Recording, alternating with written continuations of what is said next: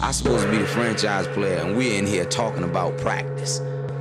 I mean, listen, we talking about practice. Not a game, not a game, not a game. We talking about practice. Not a game, not a game. Me. Bam, bam. Me, man. Not a game. Slap that like she scored 30. We talking about sports. I mean, what we even talking about, man? We talking about sports here. All right. Welcome back to We Talking About Sports podcast, episode number 10, man. 10. Double digits. Double digits.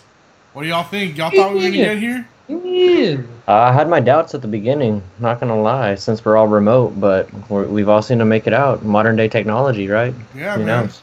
What about you, man? What do you think? You 10? You thought 10 was going to be possible? 10? The first thing that came to my mind with 10 was Billy Bob in Varsity Blues. She's a 10. 10. Is that what he's talking about, his teacher, bro? Yeah, when they went to the strip club and they saw her there. But yeah, bro, we're in the double digits. What up? What up? We're back. Good, man. We're here now. You know what? Let's talk about, since you brought up Varsity Blues, what's number one? What's the top 3 high school football movies? That's a good question. High school football, I mean, number 1 for me personally is probably going to, it's cliche, but it's probably Friday Night Lights, Remember the Titans, and Varsity Blues for me. I mean, you just said high school football, right? I mean, we got the same list right there in that order, too. Okay, yeah. Pretty sure that would be the consensus and the most mainstream. The Replacements is probably my all-time favorite football movie, but that's not high school football. Yeah, right. Yeah, because I was going to say, if it's just football, I'd probably go Any Given Sunday, number 1. Yeah. Another one. Number 1 with Willie Beeman. All right, then let's go Willie just Beeman. top 3 football movies of all time. I'm steaming. What's that? Let's say top 3 football movies of all time, then. Top 3 football movies of all time. I'll go The Replacements, Friday Night Lights, and Varsity Blues. I'll probably go Any Given Sunday, Friday Night Lights, and I'll probably keep Coach Boone up there and T.C. Williams Titans. Yeah, I just got to go. There's something between me and Roland as far as these lists go. I swear we talk about it beforehand because we always end up with the same. We're freestyling on here. This isn't on the script. Yeah, I know, but man, it's just funny. Y'all like the serious ones. I almost threw The Waterboy in there just because I grew up watching that. Hey, it's good. Waterboy and The Replacements, though, those are both classic movies. I mean, you can't go wrong with either one of those. My favorite part in The Replacements is just like how they recruit all the players. You know what I mean? How they recruit them, and then obviously the iconic scene after the bar fight when they're dancing to "I'm a Survivor, I Will Survive" in the jail cell. The kicker, I mean, that's bro. classic shit, bro. And then you got that seriousness, the whole the quicksand talk and all that. It's overall a good movie, man. The gambling kicker. It has the love factor. He's getting that it's love. The only good movie it's the only good movie that I read Blitz. Huh? I read Blitz at the end of the game that they lost to Shane Falco. I think he ended up handing it off. What's the real actor's name? Keanu Reeves. Keanu Reeves, man. Reeves. John Wick. That and Hardball, his only good movies. Baby. He was in The Matrix, man. Damn. You know what? He's the chosen one. I gotta ask y'all. You know, there's a lot with these sports movies. You got like reoccurring characters. Like Adam Sandler has his sports movies. Will Ferrell does a few. Who does it the best? Like, who, as far as sports movies goes, who does it the best as far as that goes? Man, well, I mean, that's kind of a hard question for me, but my favorite coach, or like my favorite coach of all time in terms of the sports movies, would probably have to be, man, dude, it's just, I love, Coach Carter's a really good coach, but I was probably going to go with Coach Boone, man. Honestly, the way that Denzel Washington played that character, I mean, the little speech when he's trying to get Sunshine hyped up to make that pitch. He's like, "Coach, I can't make that pitch." Yeah. He's like, "Sunshine." He's like, "I lost my mother and my father in the same month. I was the youngest of 9 people, of 9 children. I was the youngest, and they all looked up to me. Now you go out there and you make that pitch." And then he goes out there. "You really have nine brothers and sisters?" It's like, "Nah, I only had 5." It's like, "Yeah, 9 sounds better." That's probably my putting my money is with Coach Boone right there. Coach Boone, Coach Carter, man, those are good coaches. The best coach was probably Pacino, though. He had that inches speech. The inches speech. Yeah. Game of Inches, yeah. What else y'all been up to this week? What y'all got going on? It's been a chill week. It's kind of been like for me deciding on, do I go on vacation here or not? I got a opportunity on July 6th or the 10th to go out. Just don't know if I'm gonna pull the trigger and book the place and do it, or I just you gonna go on a flight. Where's the vacation spot? It's the same. It's we go to the Frio River every summer. Oh. Nice. And thinking about doing that too. Yeah, this time I'm just thinking about going solo. But I have family that's gonna be out there, but I'm thinking about getting a little cabin spot for myself just to chill. But we'll see what happens. I was looking for a big one, like for a group of people, and I guess I'm too late on that, or just places aren't up. But I only found one place off the Frio that would hold like 10 plus people. You kind of have to hit that early.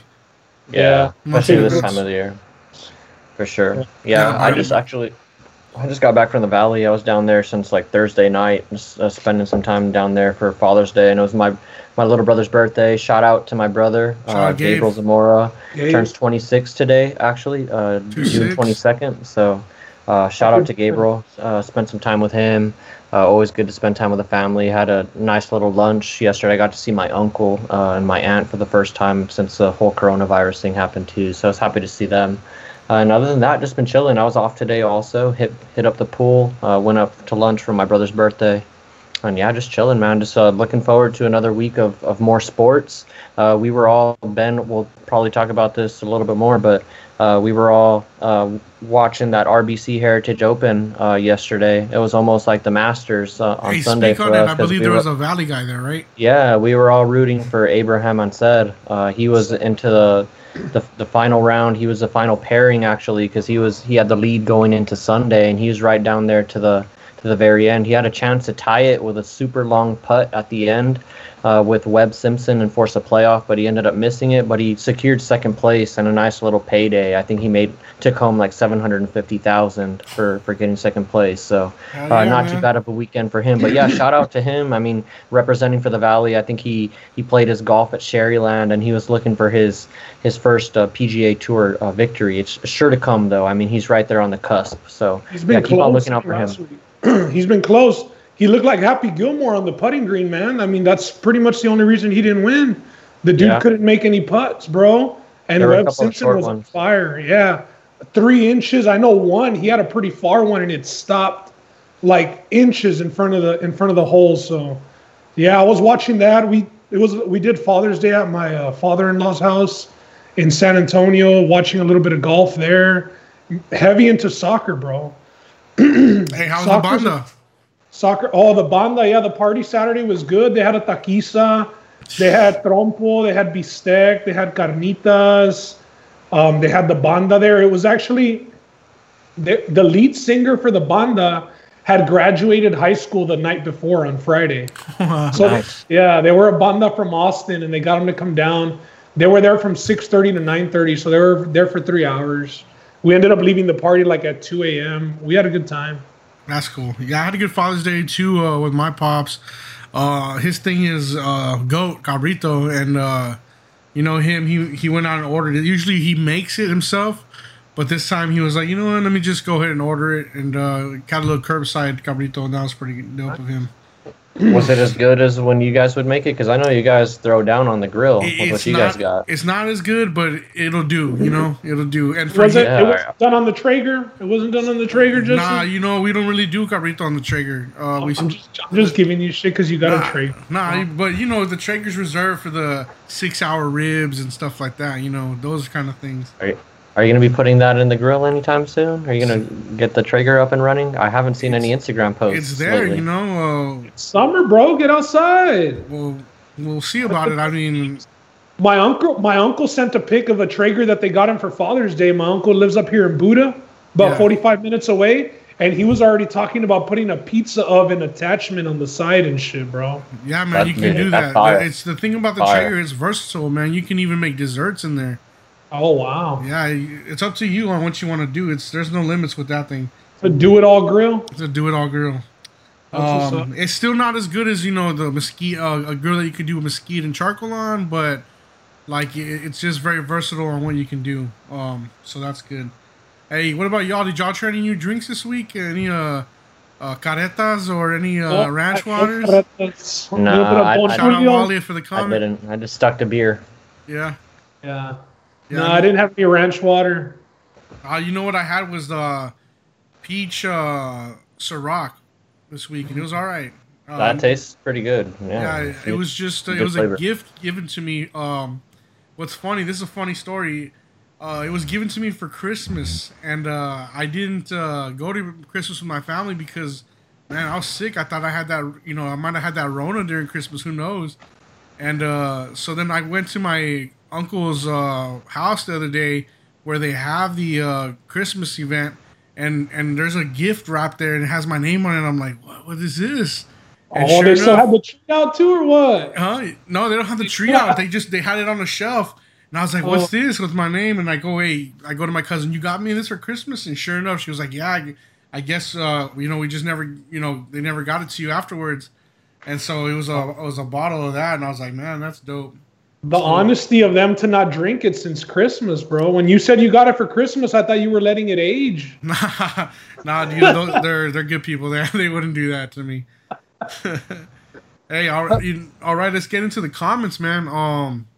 This week we dropped that top 10 running back list, and we dropped it on 2 spots, Facebook and Twitter. Man, we got some love on Facebook with that list. There was a lot of different people. I know I had some of my people. You had some of yours. Roland had some of his. Everybody kind of was, the first thing they want to do is critique the list. And then you kind of like, hey, give me your list then. Let me see where you're at. Yeah. So that's what we're all here for. We want to share opinions. So I just want to see everybody else's list. Whose list stood out to y'all the most? Wow. Man, let me see. Whoever had Nick Chubb at number 1, that was probably the list that stood out to me. That's a Georgia fan. That was Noe. Was that Noe? Yeah, I mean, I like the boldness in putting Nick Chubb up that high. I personally, just based on what he's done and where I project him to end, based on having Kareem Hunt there, wouldn't put him that high. But who's to say that Nick Chubb doesn't solidify himself as the number 1 guy in Cleveland and rush for 1,600 yards? He has that kind of talent, I think. So it was interesting to see him, and I think that he took a little page out of Ben's book and just betting on the future with some of these guys, and I think he put Nick Chubb up there. He had Miles Sanders in there too. Yeah, exactly, at number 1, and I do like Miles Sanders. That was one guy I wanted. I told him you had him outside your top 10. Yeah, I wanted to mention that because I didn't mention last podcast that I had Miles Sanders like at right around 11 or 12. I think he's a guy who could take a leap, but no, he put him in his top 10. So I like to see that guys taking that leap, I guess, and putting them in their top 10 already, expecting them to make that leap. So yeah, that's pretty cool. What stood out to you, Ben, this week? What stood out to me was just a couple of trends of one. I don't think we had one list with Leonard Fournette on it. Yeah, that's a good one. I don't think I saw Leonard Fournette in any. I saw Todd Gurley in one. I believe that was Steven. Steven had Todd Gurley, towards the end of his list. Change of scenery for Todd Gurley, but let's see how his knees hold up. For sure, Todd Gurley could be top 10, and he will be top 10. Talent-wise, he plays all the games. No, but if he plays all the games, there's no question he's going to be in the top 10 list. It's just at this point, I don't think that we expect him to play all 16 just because he doesn't do it. And, I mean, they cut him with how many years left on his contract for the Rams? Yeah, and I think that's a telling sign. I mean, they're the guys who were there every day with him day in and day out. They see Todd Gurley.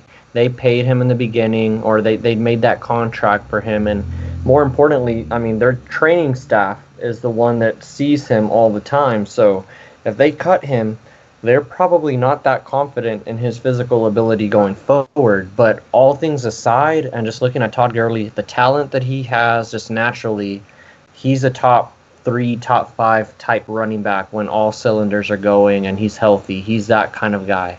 I mean, his best year with the Rams, he was catching the ball out of the backfield. He was a threat, and I mean, he was a touchdown machine. But then you go and look at him and where he's at now in Atlanta. I mean, shoot, he has a bunch of weapons around him. It's going to be impossible to put 8 in the box with the weapons over the top that they have. I mean, it could be freaking open season for him with no 8 guys in the box in terms of running in between the tackles and whatnot. But based on what we've seen and his injuries and all of that stuff and the Rams releasing him, I just wasn't that confident putting him that high. But I definitely see the road for him getting there, definitely. And then the other thing that I wanted to comment on before, as far as a trend, I saw a bunch of guys, or not a bunch, but I saw Kamara a little bit higher on lists. I saw Kamara a little bit higher than Zeke on some lists. I saw a favor towards, I guess, receivers, not receivers, but running backs who have that receiving ability also. Right. That do-it-all kind of a back. I saw a lot of favor towards that, too. There was somebody who had Henry at the top of the list, and there was a few who was on Ben's train with the Kenyon Drake. Really? I didn't see that, but that's good to know, too. I mean, shoot. Kenyon Drake has a chance to make it to the top 10 as well. I hope nobody listens to me, all right? Because if you play fantasy football with me, and we are going to have a We Talking About Sports Fantasy Football League, and we're only inviting everybody who shitted on Drake. That way I get him for sure. That, and I mean, I just have to throw it out there, guys. Like, if anybody that's, like, in my real big money leagues that's listening to this, I'm not going to give out very reliable fantasy advice. Don't listen. I'm kidding. All things aside, I will give out my best opinion. Just you know who I saw on the list, who I didn't see in anybody else's list, was Le'Veon Bell. Oh, there you go. That's another one. That's a good point. We were doing this. Le'Veon Bell. We were doing this list last year. Would you guys all have Le'Veon Bell in your top 5, maybe? No, last year. Simply for the fact that he was going to be with the Jets.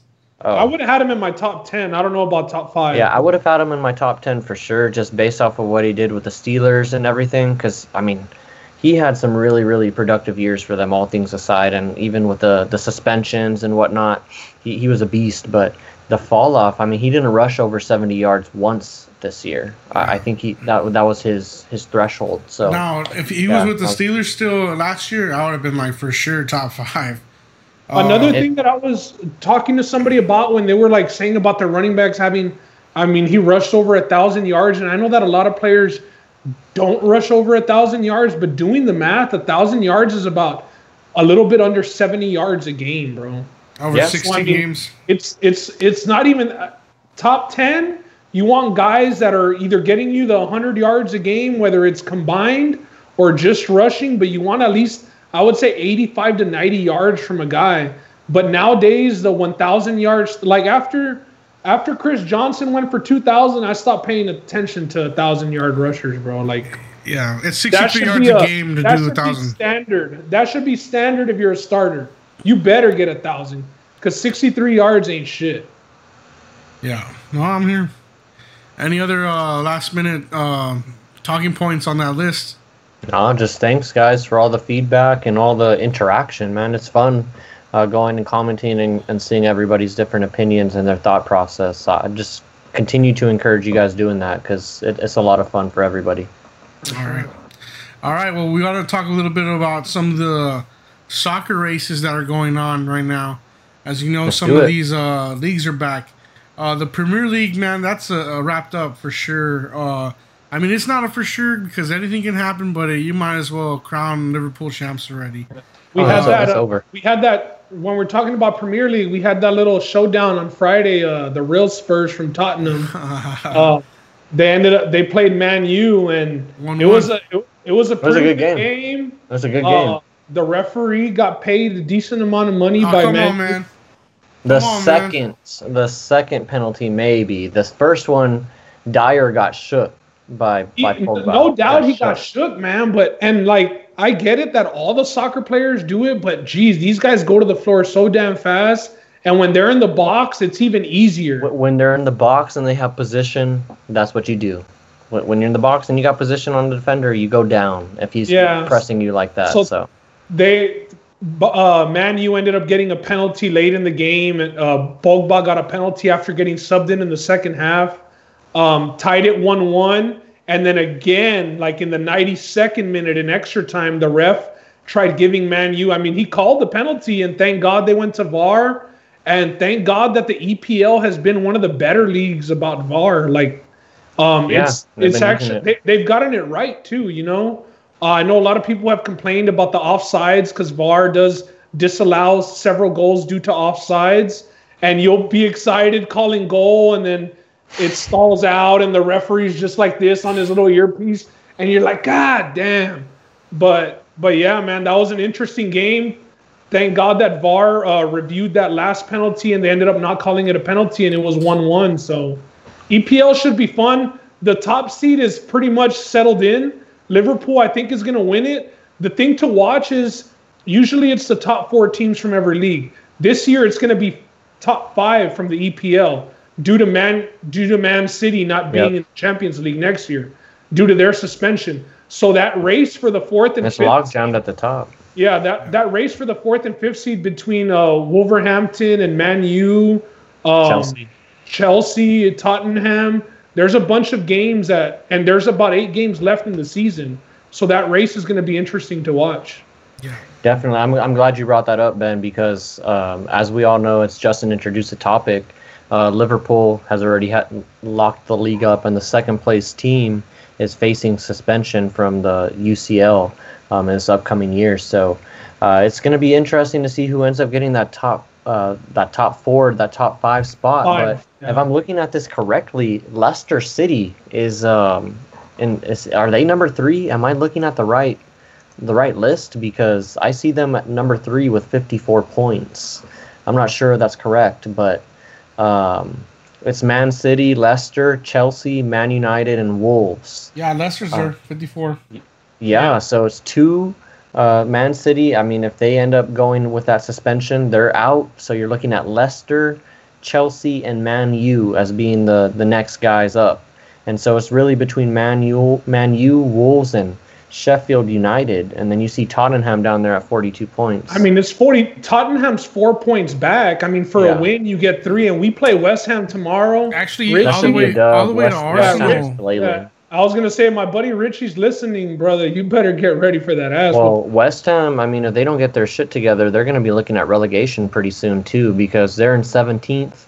The bottom 3 get relegated, and it's a very, very tight race. The only reason why they're up on Bournemouth and the relegation race is because they're winning on point differential. They both have 27 points in the Premiership, but they're up by, I think, 3 points. 3 goal difference.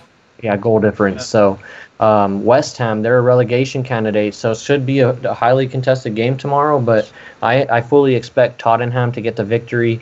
Mourinho, he's a very, very conservative manager. Me being a Man U fan, I had a couple of years of him being our manager, and he plays as far back as possible and tries to play the counter. And Tottenham, they do have the talent to play that kind of soccer. I think against Man U, as Ben alluded to, there's a couple of different things at hand, but I think against West Ham, it should be a 2-0 victory. We should dominate time of possession here. Yeah. And the thing that I'll say is Tottenham, I mean, if we win tomorrow, we're 1 point back of Man U. Exactly. Of course, you all still have to play again. I understand. But the schedule for Tottenham is pretty easy, man. West Ham, Sheffield, Everton, Bournemouth. We do have 1 game against Arsenal, Newcastle, Crystal Palace, and Leicester. So it's going to be interesting. Exactly. Yeah, and now that you brought up...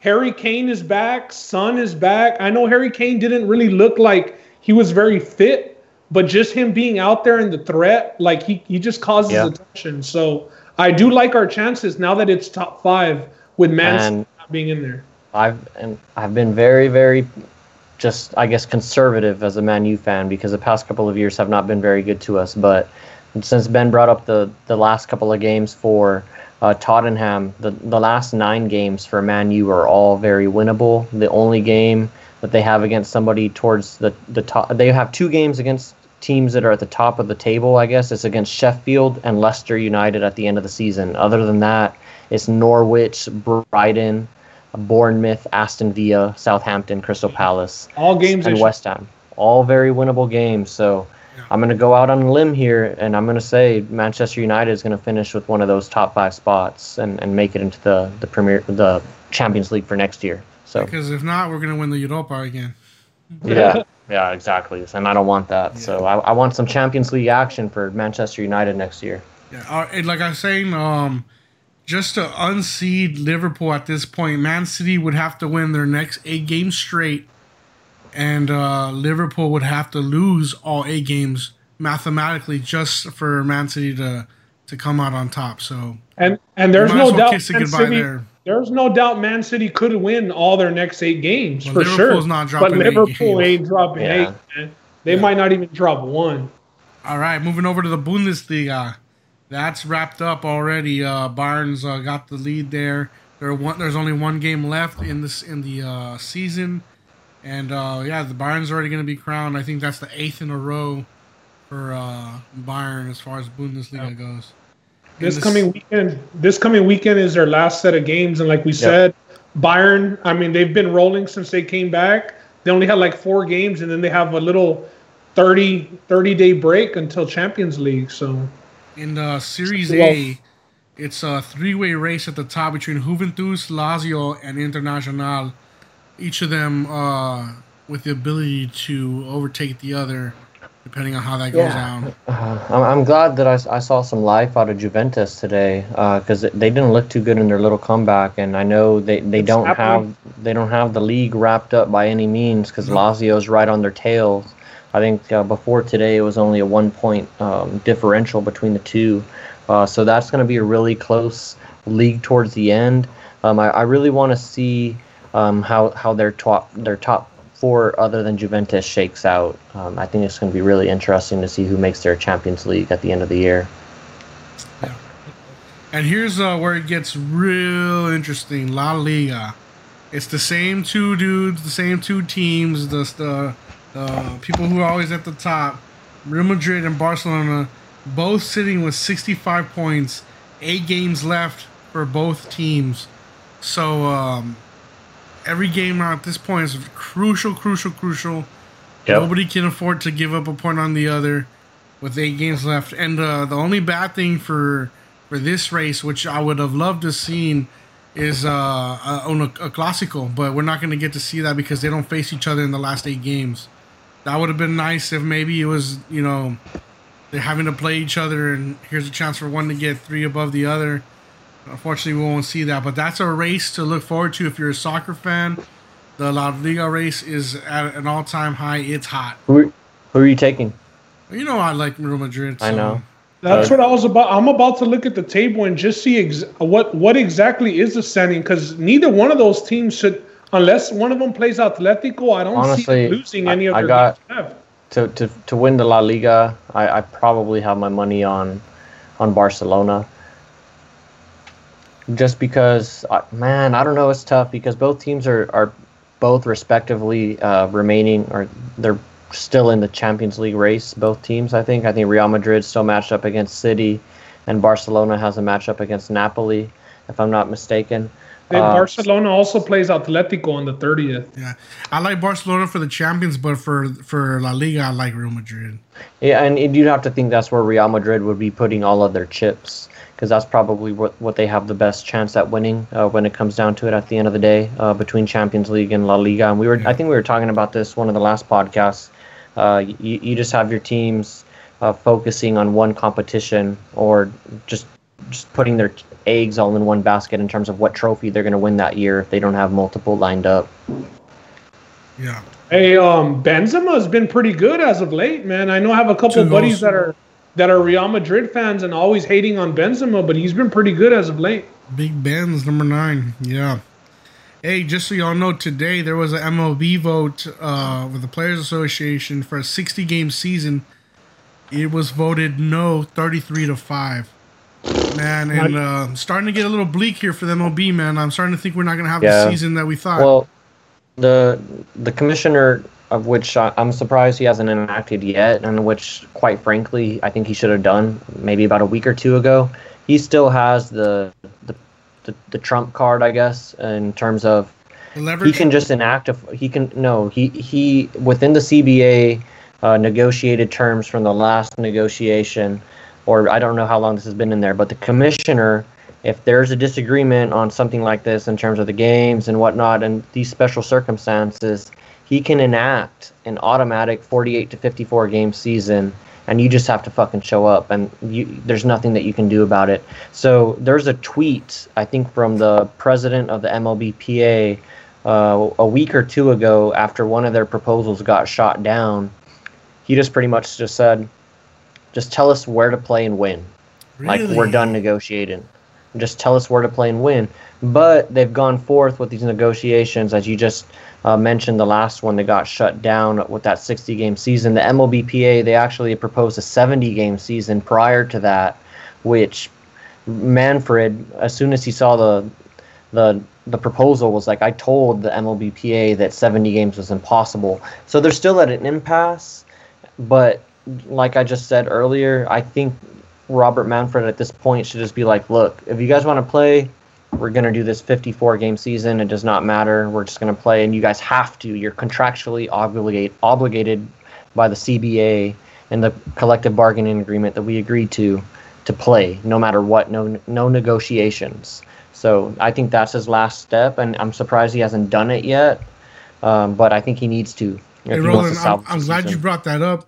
My question is, do you know anything about the salary schedule that would happen in a situation like prorated that? Or what? Yeah. It'll probably be prorated. I don't know the full extent, scale. but I do know that it's a 54-game season, and there's no negotiation because they already have that built into the CBA.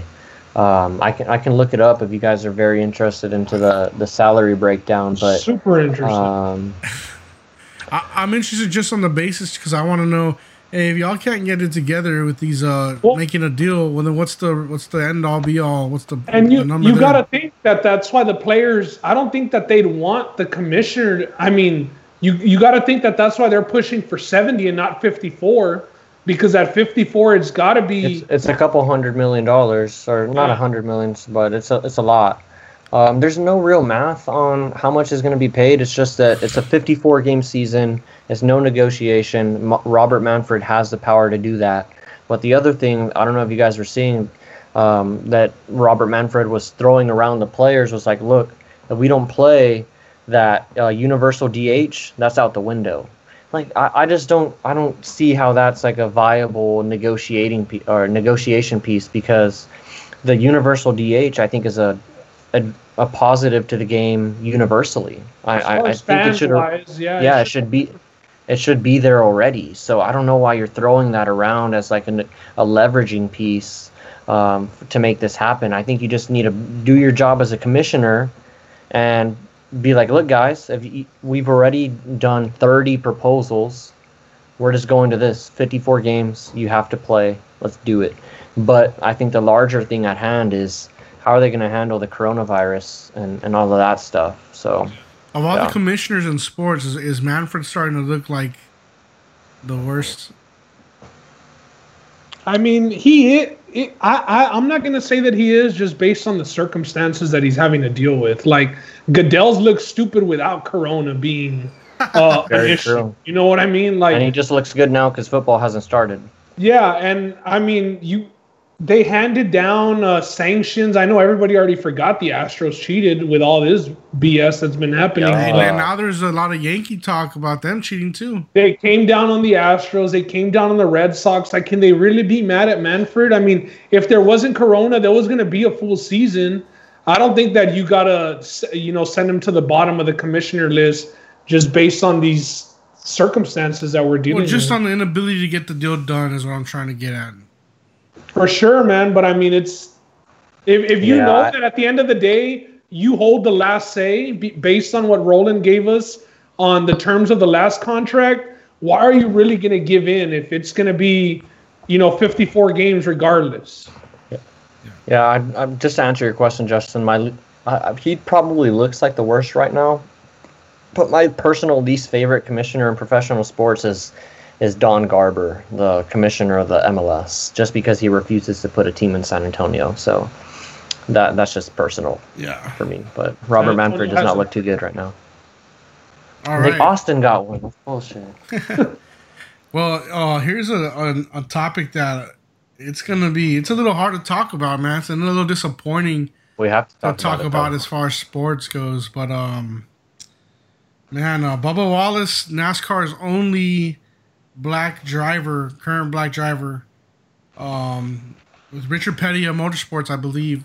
Yep. This weekend at Talladega, they found a noose in his garage, and the part that's yesterday, the part that's really hard about this is that there's a lot of restricted access to who can even get into the garage.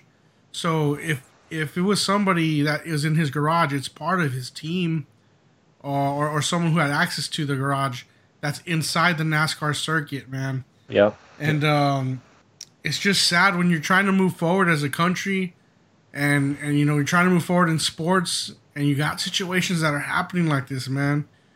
And I want to give you all a chance to speak on this because, man, it's a little upsetting for me, man. It's a little hard to take in when I saw that. I did get to see them, the NASCAR drivers, unite and push his car to the leadership, and that was dope as a NASCAR thing to do. But let me hear what y'all got to say on this. Well, I'm going to start real quick, just based off what you just said. You said it's restricted access back there, and we saw everybody in NASCAR and their pit crews pushing that car today. First thing that I thought was whoever put that shit there was walking, whether they were pushing his car or walking behind him, walking behind everybody pushing his car with the limited access that there was. I don't think it was anybody in his team, but it's only racers and their pit crews that have access to that. So it had to be somebody. Another stupid thing that I've been seeing on Twitter, and we just got to put an end to it, is they're trying to say that he put it there himself, comparing it to the Jussie Smollett thing. Bro, you'd be surprised, bro. You would hope to see 80% Twitter right now, so I haven't seen that. 80% behind Wallace, but it's literally 50-50 with people saying he put it there himself. I haven't seen or that. his team put it there. No, I'm glad I'm off Twitter right now. It's going around, brother. It's going around. Dude, I'm glad I didn't see that because honestly, that's crazy. Yeah, it's bad, and to think that this dude would want that much attention. He was the one pushing for the Confederate flag to be canceled from NASCAR. And it did. So you could see why people would want to do something like this to put fear in him, to scare him, whatever it may be, to show their dislike. And they were saying if NASCAR doesn't release the video, because you know that there was cameras in the garages, if they don't release the video of who it was, then Bubba Wallace did it himself. Just bullshit, bro. The reasons that makes you not want to be on the internet. And that's because today when he put together united or something like that, when everybody was pushing him, man, I clicked on his post and I looked at the comments, in his comment section, and bro, it's brutal, man. I mean, it's terrible. It's terrible. It's clearly a problem. This guy made a change in NASCAR, and here are the repercussions. Last weekend, they flew a Confederate flag over the NASCAR racetrack on a plane. This weekend they did it. They did it yesterday. This weekend outside the tracks. Yeah, just due to them NASCAR. Due to them not being able to have Confederate flags on the grounds anymore, they took their time to get a little private plane and run the Confederate flag banner behind the plane. It's bad, bro. Today, during the Bruni game in Manchester City, everybody's kneeling before kickoff. They blow the whistle for the game to start, and a plane flies by that says "White Lives Matter," Brunley, the team that Man City was playing. And right away, the EPL got on the horn, said they weren't responsible, but that actions were going to be taken towards whoever did fly that plane over the stadium. And I know that the FBI is investigating the noose that was found in Bubba Wallace's garage. So despicable acts, stuff that you don't want to see, especially right now. There has been people around the country, whether it's suicide or they're claiming that it's suicide, but there's been about 3 or 4 people that have been hung around the country. So to put a noose in Bubba Wallace's garage, definitely trying to strike fear in him.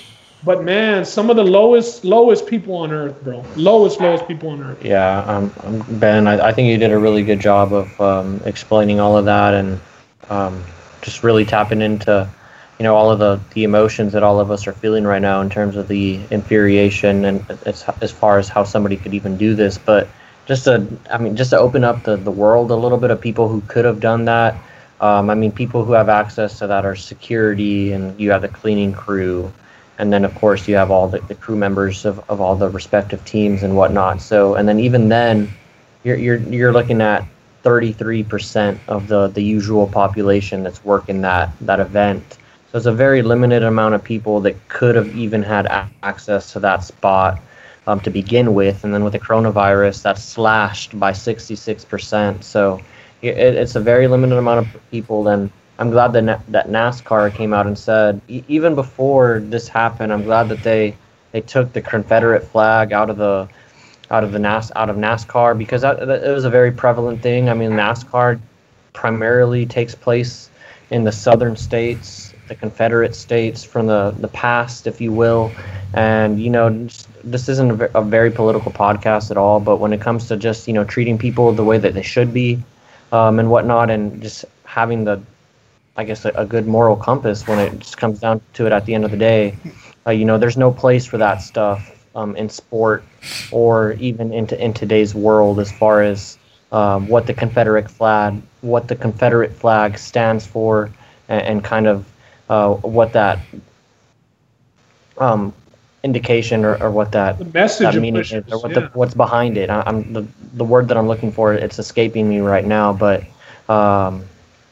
it's not a very good connotation, or doesn't carry a very good connotation behind it as far as the Confederate flag. And props to Bubba Wallace for taking a stance. I feel bad that he has to endure this in 2020.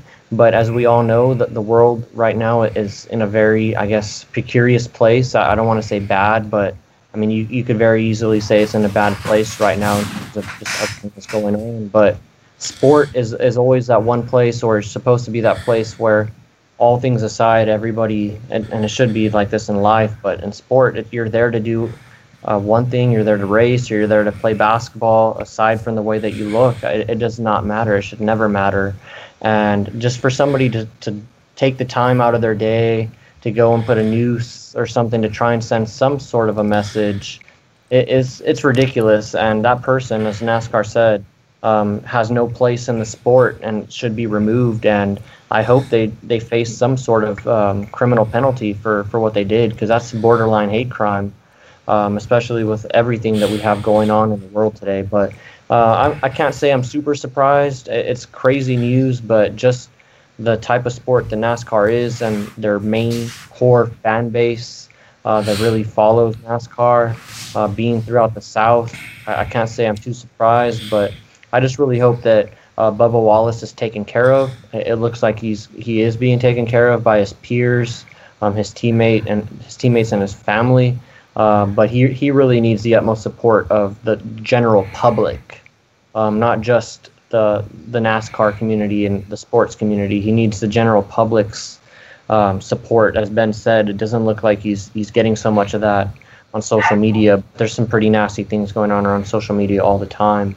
But I just think everybody, just like I encourage everybody to do your reading, do your research on this stuff. I mean, it's not very hard to see the right and the wrong in some of this. But yeah, there's no place for this in NASCAR. I'm sorry that Bubba Wallace is having to go through this, but it's just another lesson learned, and hopefully another opportunity for the sport of NASCAR to look at itself in the mirror and continue to work on things, because as I said, I mean, historically it's a sport that takes place throughout the southern states, and they've always embraced kind of the Confederate flag. It's always been there at the sport, and now that they've removed it, you saw that racer or whoever, I don't even know the guy's name, he hadn't even won a race, he decided to retire. Joke.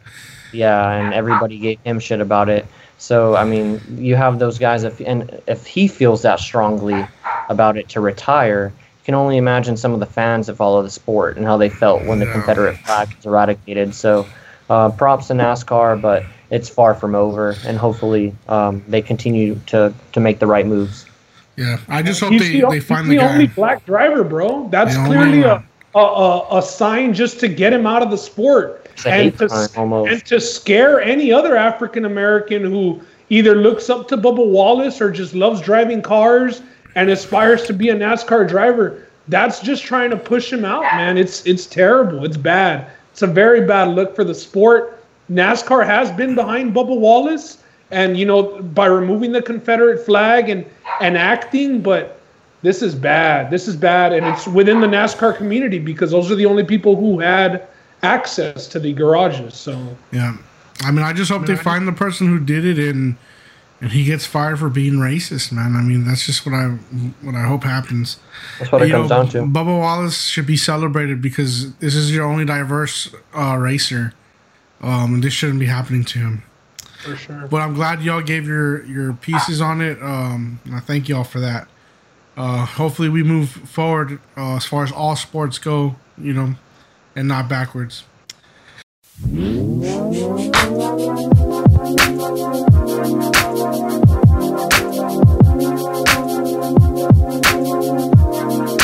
All right, as you know, we got that Rona going around, and every week we like to give a little Dr. Saucy update.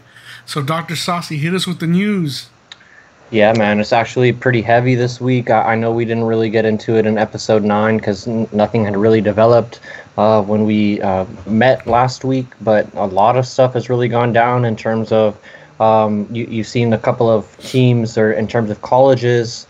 They released, or they let everybody come back starting June the 8th in terms of voluntary workouts. So recently you saw LSU, who's a big time Division I football team, and Clemson put 30 players and I think 23 players respectively in quarantine. That doesn't mean that all 30 and 23 players necessarily tested positive for the virus, but they came in contact with somebody, or they came in contact with enough people that tested positive for the virus during their voluntary workouts, which led to all of these guys being quarantined on campus apartments and dorm rooms and whatnot by themselves. And to add on to the colleges, I know Kansas State, they were another team that reported a bunch of COVID positive tests. I think they reported 14. So there's a lot of stuff still working through. But I guess if there's a positive for any of this, is that the teams, they reacted very promptly in terms of quarantining everybody that came in contact with the said positive tests. And we're only in June right now. So they still have a lot of time to work through to get to the football season and get in and get everything shook out. But it raises a lot of questions for what happens when one of these guys tests positive during the season. What's going to be the protocol? This really hasn't been anything that has been addressed in terms of football. When it comes to college football and the NFL, I know the NBA, they do have some protocols. Premier League and all the soccer leagues that have come out, they have protocols, which we'll get into later on in the update. But football really hasn't answered that question right now. The standard for everybody right now, in terms of the general public, is a 14-day quarantine if you test positive or come in contact with somebody, because it takes a couple of days for the virus to incubate. So if you test negative the day after, that's more than likely a false negative in terms of coming in contact with somebody. So they're asking everybody that's come in contact with them to also go into quarantine for about 14 days. So that's something to look out for in terms of other sports coming to play, and as the seasons get going, when somebody has a positive test. Then just going through, just flying by some of these updates. China, they decided to open up. I know the CBA, they had a previous date they were trying to open up on, but in light of more tests, or more positive tests throughout China, they decided to wait. But they actually did return on Saturday with the Zhejiang Lions. I'm going to butcher this, but they got a W over the Monkey Kings, 112-95. I know Jeremy Lin is still over there, and he's playing on the Beijing Ducks. So they might have played sometime this weekend. I don't know what the result of that game was, but I know Jeremy Lin decided to stay in the CBA and go ahead and play over there. NBA players, I saw something funny. I know one of you guys sent this into the group chat, and we can pause here and have a little conversation after I give the next little NBA update. But they're going to wear some COVID detection rings, or there's a chance that players will wear these rings that have a possible 90% accuracy rate in terms of early detection for the virus. It looks at things such as your heart rate. Obviously, it looks at your temperature. It's supposed to be able to tell if somebody's going to have these COVID symptoms up to 3 days in advance with 90% accuracy. And just to give you a little bit of a cost perspective in terms of how much all of this is costing for the NBA, it's about $299 a pop for all of these rings, or maybe $300 a pop. I forgot what the name of the company is that runs this, but it's a privately held company. It's Aura Ring, Oura Ring, and they sell these for $300 a pop. I don't know if it's something that just came about in light of the coronavirus, but yeah, these players are going to be wearing these rings around the Disney resort. And just to pause it here, after this last update, Davis Bertans actually came out today and said that he does not want to play and he's going to sit out the restart in Orlando. So interesting developments in the NBA, but that Aura ring is kind of interesting. Do you guys think that's legit? Would you put much credence in that? If you were a player and you saw that it was like bleeping red, like, oh no, I'm a coronavirus suspect or something. What you gotta think, like, what's the science behind it? Like, is it just a thermometer? Well, there's a thermometer aspect, and it has something that takes track of your heartbeat also, because supposedly that has something to do with... It's kind of like a smartwatch, you know, the way they're able to check your BPM, check your lung, the amount of the lung oxygen to your lungs. So they're going to be able to do all that with this ring. If I'm a player, hell yes, I want one. Yeah, and it's crazy, though, 3 days in advance? I think that's very good, but the only thing that's giving me a little bit of skepticism about this is that it's still a very small sample size in terms of how they're giving out their numbers, that 90%. You know, there was a 600-person study that happened, and that's kind of how they're basing their numbers, and they're still doing an additional 10,000 people for this study. So there's still a lot to be seen. That 90% number could go up or down in terms of its accuracy. So just a little bit of just plain devil's advocate there, just a little skepticism. But continuing on with the NBA, I think it's very interesting that they decided to choose the Orlando Disney Resort. I get it's a bubble. It's a confined place. You can control who goes in and who goes out. You have the infrastructure there in terms of the basketball courts and all of that for the games that you want to play. And then, of course, you have the lodging for all of the players to stay in their respective hotels. But Florida is probably, next to Texas, the next hot spot in this whole coronavirus wave. The numbers have just continuously been going up in both Florida and Texas as of recent. They were both pretty relaxed on their reopening rules, and you see the numbers going up. And so supposedly Adam Silver does not feel very, very good, or he does not have a good feeling about what's going on in Florida. And so it just leads me to believe that it's and I'm going to have to retract a little bit, but it's just very hard to believe that you can go 3 months, which the NBA is going to try and do from July to October, when the end of the proposed NBA finals would be, without a hiccup, without somebody testing positive for the coronavirus and throwing a wrench in your plans. Because as I said earlier, for the general public, you have to incubate or you have to quarantine for 14 days if you have the virus, or if somebody's come in close contact with you. So just to go on and jump to another part of the world, but it's very, it resembles the United States in terms of Russia. They never really corralled the virus. They never really saw a flattening of the curve, if you will. It's much like the United States right now, and we're trying to go through with the reboot of sports, even though the virus is rising, and you can have your own opinion, but I'm not here to get into that right now.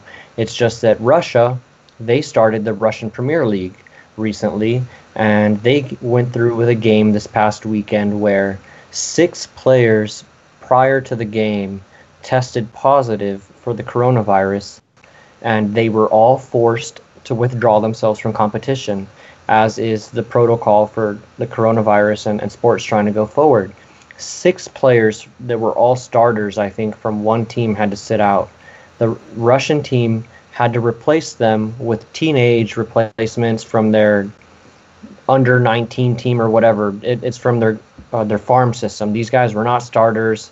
They were bench players, maybe not even on their active roster. But they ended up losing 10-1 that game that they ended up playing the next day. you flip that and you put it on the NBA. The NBA, if let's just put it and just play devil's advocate, you get into the playoffs and you have the Western Conference Finals between the Clippers and the Lakers, and LeBron James, or I'm not picking on LeBron James, let's go Kawhi Leonard, he tests positive with the coronavirus before Game 7. He has to sit out of the game. Isn't that the biggest asterisk of all time? Doesn't that... There's already an asterisk on this year's season. That's what I'm saying. With you setting up that scenario and then Kawhi Game 7 against... Bro, you're giving these guys false hope. They're gonna have a wet dream tonight rolling with the shit. Oh, so you're saying the Clippers are taking care of them before it's Game 7. I think it's going to be Clippers and Rockets, first of all. But it's a lot of false hope being thrown out here, bro. Well, thank you for adding that little joke there. But just to be serious, though, in all seriousness, if that happens, I mean, what validity does the next game have even? Right? And that's the big question at hand, because the NBA, they're trying to finish the season, get the playoffs, name a champion, start their next season, all very close to one another. So the room for error, or the margin for error, is almost zero. Because I just threw out a scenario in the playoffs. What happens if somebody tests positive in these beginning stages, or in the play-in games or whatever? Maybe that's why they're getting them there early. and they already are starting a round of testing starting tomorrow. And that's when we're going to, I think, see a wave of players either confirm or deny whether or not they're coming. So I guess... The other big thing was just the fact that at Disney, they're going to be in the bubble, but as far as all the staff for Disney, they're not going to be in a bubble. They're going to go about their regular lives, leave the compound, go home, do their normal stuff, and then come back to work the next day with all these NBA players who are being held in to that Disney resort, right? So you're saying that all these Disney employees can go home, live their regular lives, bring Corona back over here, and risk everybody. I know that's been a big problem with a lot of the players. But that's why it's hard to believe that the bubble is not going to be penetrated. It's somebody, somehow, just the way that Ben laid it out perfectly. I mean, that is a gap in the system right there in terms of the proposed bubble, with having the Disney workers being able to live their normal lives. Let's talk about that Russian thing rolling real quick. You said 6 players tested and they had to go out. What is 6 NBA players week 1, same team, test positive? Do they forfeit their season at that point? I mean, I don't think they forfeit. They're going to find a way to call some guys up from the G League or whatever to get the roster going. They got to quarantine 2 weeks. But what I'm saying is, and I asked at the beginning with the Kawhi Leonard thing, is that ruins the validity. Yeah, absolutely. Of what you're trying to do.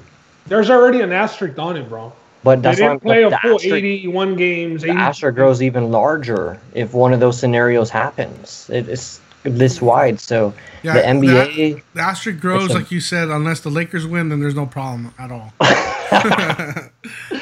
But it's very hard to believe that this thing is going to go on without a hitch, is all that I'm trying to get at here in laying that scenario. I think there's going to be some bump along the road, and I think we're going to start to find out a lot more once the NBA starts doing this testing on their players. But to get off of the NBA, the NFL and their brass, I guess the NFL organization, they feel pretty confidently about getting on with the season. I know they're the sport that we've identified as having the most time to prepare and see how all the other all the other organizations and leagues are handling the positive cases and what happens after that, and how do you move forward with having a season and whatnot, and what the proper protocols are. So the NFL, they feel like they have it properly handled right now. They think they're taking the right steps.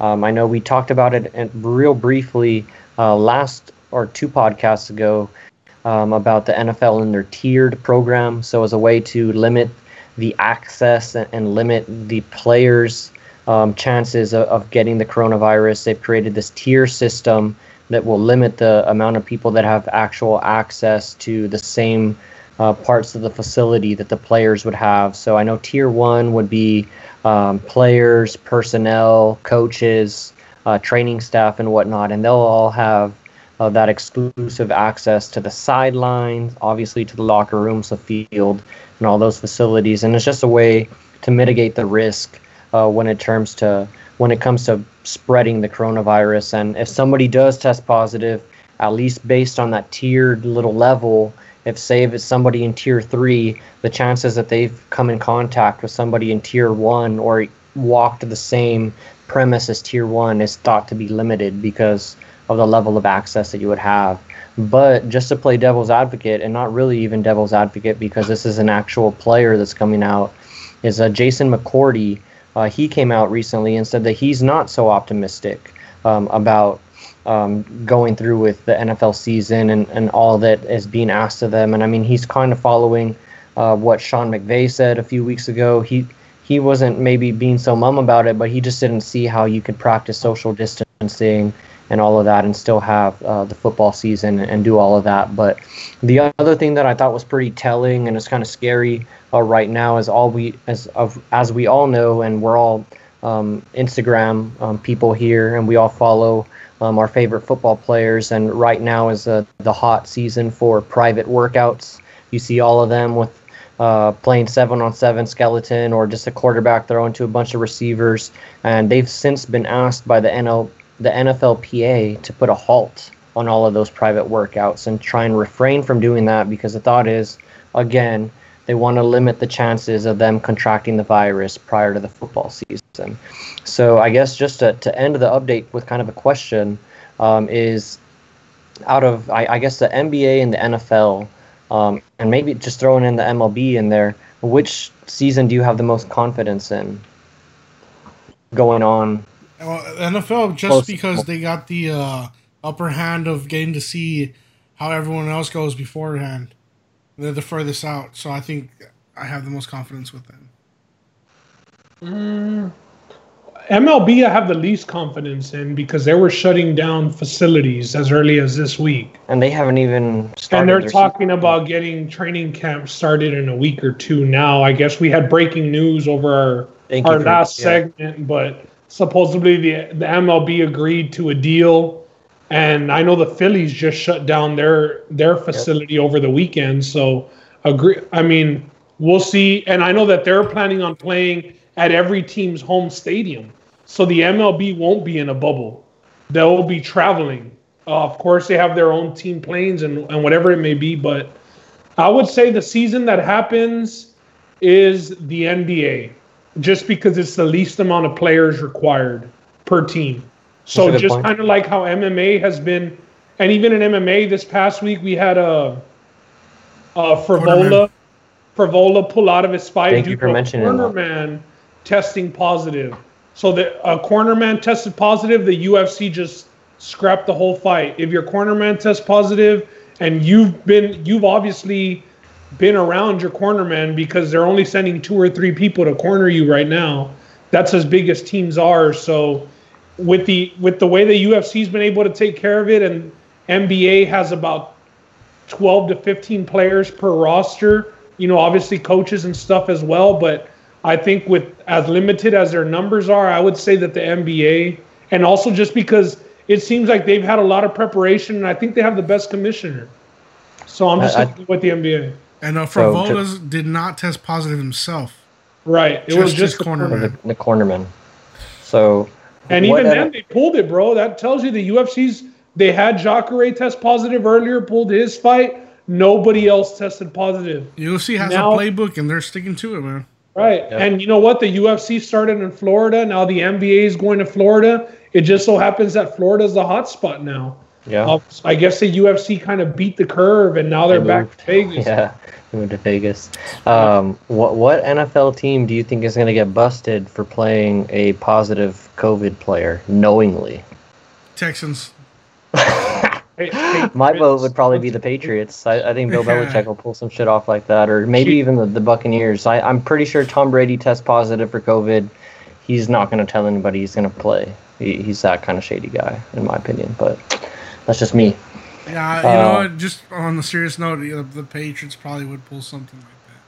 Yeah, so. Yeah, 2 or 3 guys coughing on the sideline on a serious note, probably the Cowboys because Zeke's dirty, bro. Oh, this guy. I mean, Crabs and Corona, bro. I told you the crabs was a joke, dog. dog. That's a joke. You can't be spreading those rumors about Zeke, bro. That's official. All right, well, anybody else got anything to say as far as Dr. Saucy updates go here? I mean, Dr. Saucy himself here just saying that I don't like giving these updates because that means that coronavirus is still there, but hopefully these updates keep on getting more and more positive in terms of, hey, we're getting closer to having more domestic league sports come back like MLB, NBA, and NFL. So that's all I have to say. Honestly, though, working at the hospital, man, it's not looking good. Like, over the weekend, we came back to a fucking shit storm today on Monday. Like, just with the way, and today, like, Greg Abbott was out there saying, you know, that there's been a huge uprise in Texas. We're a hotspot now, pretty much. Now, even in New Braunfels, I know I told y'all maybe 2 or 3 episodes ago, you weren't required to wear masks everywhere you could just go in. Now it's mask required everywhere. I believe that's a statewide mandate now, right? Okay, that's probably why then. But yeah, man, it's definitely picking up a lot. I know our hospital, like, we're out of beds pretty much just because of all the COVID patients. Units are being shut down again. Like, they had to stop doing surgeries at the hospital due to COVID. And then when everything reopened back up, the hospital also reopened back up. But since opening back up, numbers have just gotten so high that the hospital is actually overflooded with COVID patients. Yeah, I think once that we started opening up a little bit, everybody just disrespected social distancing and using the mask, and it went a little haywire there. I mean, anybody see South Padre Island on Memorial Day?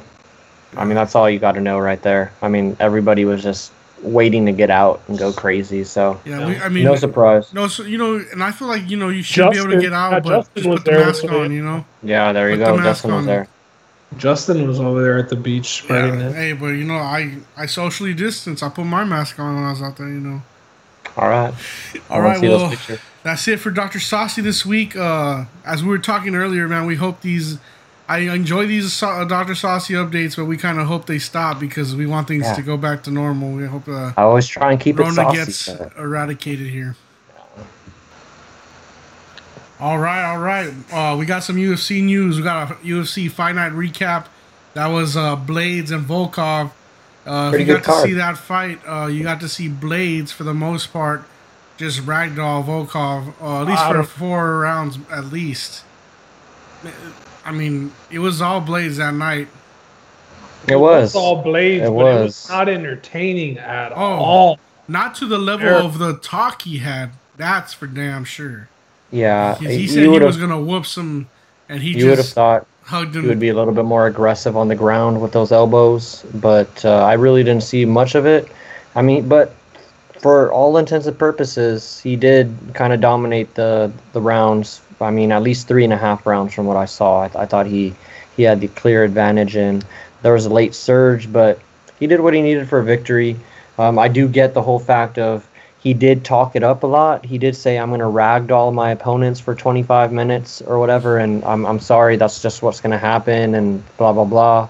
It kind of gave Dana White some ammo to shoot at him after the fight, but yeah, it wasn't the most entertaining fight, but Blades did what he said what he was going to do, or in terms of his game plan, he stuck to it, so it's whatever. Afterwards, Blades said he's the heel now, and he knows his role. Okay, bro. I mean, consider yourself the heel, I guess. But, that was his second time ever being scheduled for 5 rounds. He had never gone 5 rounds before. He had been scheduled. He had been scheduled for 5 rounds against Overeem, but he ended up knocking him out in the second. So now he finally had to go all 5, and you know, as a wrestler, you expect the wrestlers cardio. It seemed like on some of his takedowns, he was just trying too damn hard, bro. Like, you don't have to suplex the guy. He's 6'8", 6'9". Just get him to the ground and ride him out. I also think Volkov didn't really help the cause. Volkov didn't help the cause when he would get taken down. He would, cross his legs and have Blades sitting in his guard. and not letting Blades pass. Instead of, controlling the hips and trying to get Blades off of him, he was kind of just cool with sitting in that position and trying to let Herb Dean pick him up. So the main event was very underwhelming for me. I mean, I know that we all had Blades winning. He was one half of our consensus, which didn't end up coming in due to Roberts. We'll get into that a bit later, but pretty safe fight from Blades. I don't think that he gained much momentum. No. I know he even said that he needs another fight before 2020, with Dana saying Ngannou's next for the title, and us knowing that Stipe and DC fight isn't happening until August. So Ngannou probably isn't going to get a title shot until December, maybe 2021. I would like to see Blades fight the winner of Derek Lewis, and I forget who Derek Lewis is fighting, but it's coming up here in the next month.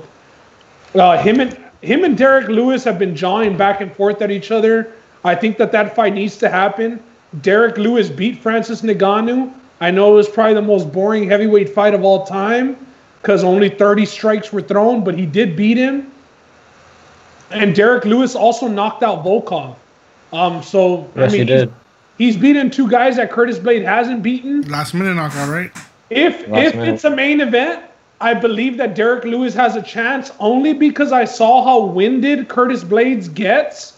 But if it's only a 3-round fight, I could see Curtis Blades just taking Derek Lewis down to the ground. The way DC did it. He's fighting exactly Alexei like Olenek. DC He's did. fighting Olenek. He's fighting Alexei Olenek, and I expect Derek Lewis to beat Alexei Olenek. So I could see that Blades and Derek Lewis fight happening next, but wasn't very impressed with Blades, man. I expected a lot more. I expected him to get Volkov out of there, actually. Yeah, Blades was talking like he was going to get the title shot next after Ngannou, so he was going to wait it out, and then Dana goes, that's a long time that's to wait. The last thing he needs to do is wait it out. His cardio is bad. He should be back in the ring soon. So Dana's not looking forward to having him wait at any point here. He wants him in the octagon. Yeah, that's a long time to wait, too. I don't know that's in his best interest. But I do like Ben mentioning Derek Lewis in that. I think that would be a pretty decent fight. And Blades did bring up Derek Lewis in his post-fight interview or in one of those post-fight scrums. Right. He was talking about Derek Lewis. Like, what did he even do in his past fight against Olenek? And he's like, then you saw him against Ngannou. He's like, that wasn't even a fight or whatever. So he was kind of dismissive of Derek Lewis, but I wouldn't be surprised Derek Lewis gets an emphatic victory against Olenek and then calls out Blades for talking all that shit after his fight. So yeah, that's a good one. One thing I will say, man, is like for us, how we did Blades was one half of our consensus parlay. Obviously, that didn't hit, but those are the type of fighters that you want your money on, bro. Fighters that stick to the game plan. Like, Blades, he even tweeted it before the fight. Like, it might not be the most exciting shit, but I'm gonna do what I know his weakness is. And I know that I can get him to the ground. He took him down over 10 times. He might not have been that effective with the ground and pound, even though I was talking him up as having arguably some of the best ground and pound in UFC. He does, but he stuck to the game. As far as heavyweights, statistically, didn't look good this weekend. He stuck to the game plan and he won. You know what I mean? So that's all that you can ask for, especially when you're recommending that for people to put their money. Yeah, no, of course. But as far as the fans are concerned, I will say, just in conversation with people, like my brother being one of them, he thought that was an extremely boring fight. I mean, I knew, and I even explained the strategy of Blades to my brother who might not know, and I just tried to let him know about Blades' game plan. He's like, still, like, even with that was not very entertaining to watch, and he was expecting a little bit more of the ground and pound from Blades, but Blades didn't do himself any favor in terms of positioning with the UFC or with the fans pushing for him to get that fight. He was way too gassed too, bro. I mean, he could barely stand. Did you see him in the post-fight? He was hands on his head and just eyes closed. And I'm not making fun of him because I'm not in that ring, but he was gassed. He was gassed. Well, I mean, I'm gonna let you know that's a hard fight to follow up when you had Shane Burgos and Emmett the fight before that. I mean, that's fight of the night. Those guys were rock'em sock'em robots going at it, you know. So when you have a fight of that quality, the Blades fight's gonna look a lot boring right after that one. Yeah, for sure. That's a good Everybody was saying that Burgos and Emmett should have been the main event, and bro, had it been the main event, we might have had a different outcome. Josh Emmett kept his 100% knockdown rate in that division. Still knocking people down. Yeah, Burgos started off well. It looked like Emmett even had a little knee injury. He did. In the first round. His ACL. Kind of self-imposed, self-inflicted, because I don't think Burgos was even kicking at the knee. No, he hyperextended himself. But the second and third round kind of seemed like it was all Josh Emmett, man. What a fight. Like you said, they got fight of the night. Both fighters getting that $50,000 bonus for fight of the night. But, man, for Shane Burgos, talk about a fight that sets you back. Yeah, I know, and I think he did exactly what you and Justin said that he was going to do. Hands. He drops his hands, and he and I think they alluded to it in the broadcast, and you could tell in watching, he's just very confident in his abilities and his reflexes as a striker to be able to get out of and to duck and weave and to evade the big shot, but he wasn't really ducking and weaving. No, he wasn't. Like, he was getting caught. What I'm saying. And he was smiling in the first and second round, and in the third round when he started hitting the ground. And a disclaimer, I know last podcast I said I had Emmett Friday actually after weigh-ins. I ended up switching my pick to Burgos, just trying to stay loyal. Golly, what a big mistake. But honestly, man, I don't know if you could say Burgos loses so much hype behind him off of this fight. No. Because he showed that his chin is definitely worthy in that division. Nobody in that division hits harder than Josh Emmett. He's got to put up his fucking hands, man. He went 3 rounds, and for a guy as long as him and as good as him, you got to be more elusive, bro. Exactly. You got to be slicker. Because he was definitely the better striker, but he was just getting caught. That's pretty much when he came down. He was definitely the far more technical puncher. He was definitely using his length at times. He was the quicker puncher as well. I will give him that, although Emmett does have that explosive ability and he connected a bunch of times on him. But, man, he just needs to limit the damage that he takes because Burgos is very, very talented when it comes to striking. He might be towards the top of the division, but, yeah, he just needs to put his hands up or play a little bit more defense. Yeah. Roland, like you said, that's one of the fights that we called, me and Ben, as far as what would happen. Another fight we called that could happen was the Jim Miller fight. Only way that he could win was a sub, we said. And sure enough, the parlay buster himself, Jim Miller, breaking up our parlay, our consensus parlay, with an armbar. Walkout. His record walkout, right? He tied Donald Cerrone for most walkouts to the UFC octagon something like that. 35. Yeah. It surprised me how fast he was able to get Roberts to the ground. And just because we said the only way Jim Miller can win is by submission. And if you're like, Roberts spent over a minute with him on the ground before he finally kind of scrambled, tried getting out. He left his long ass arm hanging, and that's all Jim Miller needed, man. It was a verbal tap. Also, I don't even think that he was able to tap with his other arm. He just said, that's it, or something like that. And the ref called it, but fuck, man. What a performance by Jim Miller. I mean, the dude, just like we said, he had Lyme's disease. He finally learned how to control it and fight through it without gassing. I think if this fight had been pushed a little bit into the later rounds, Roosevelt Roberts could have outlasted an older Jim Miller.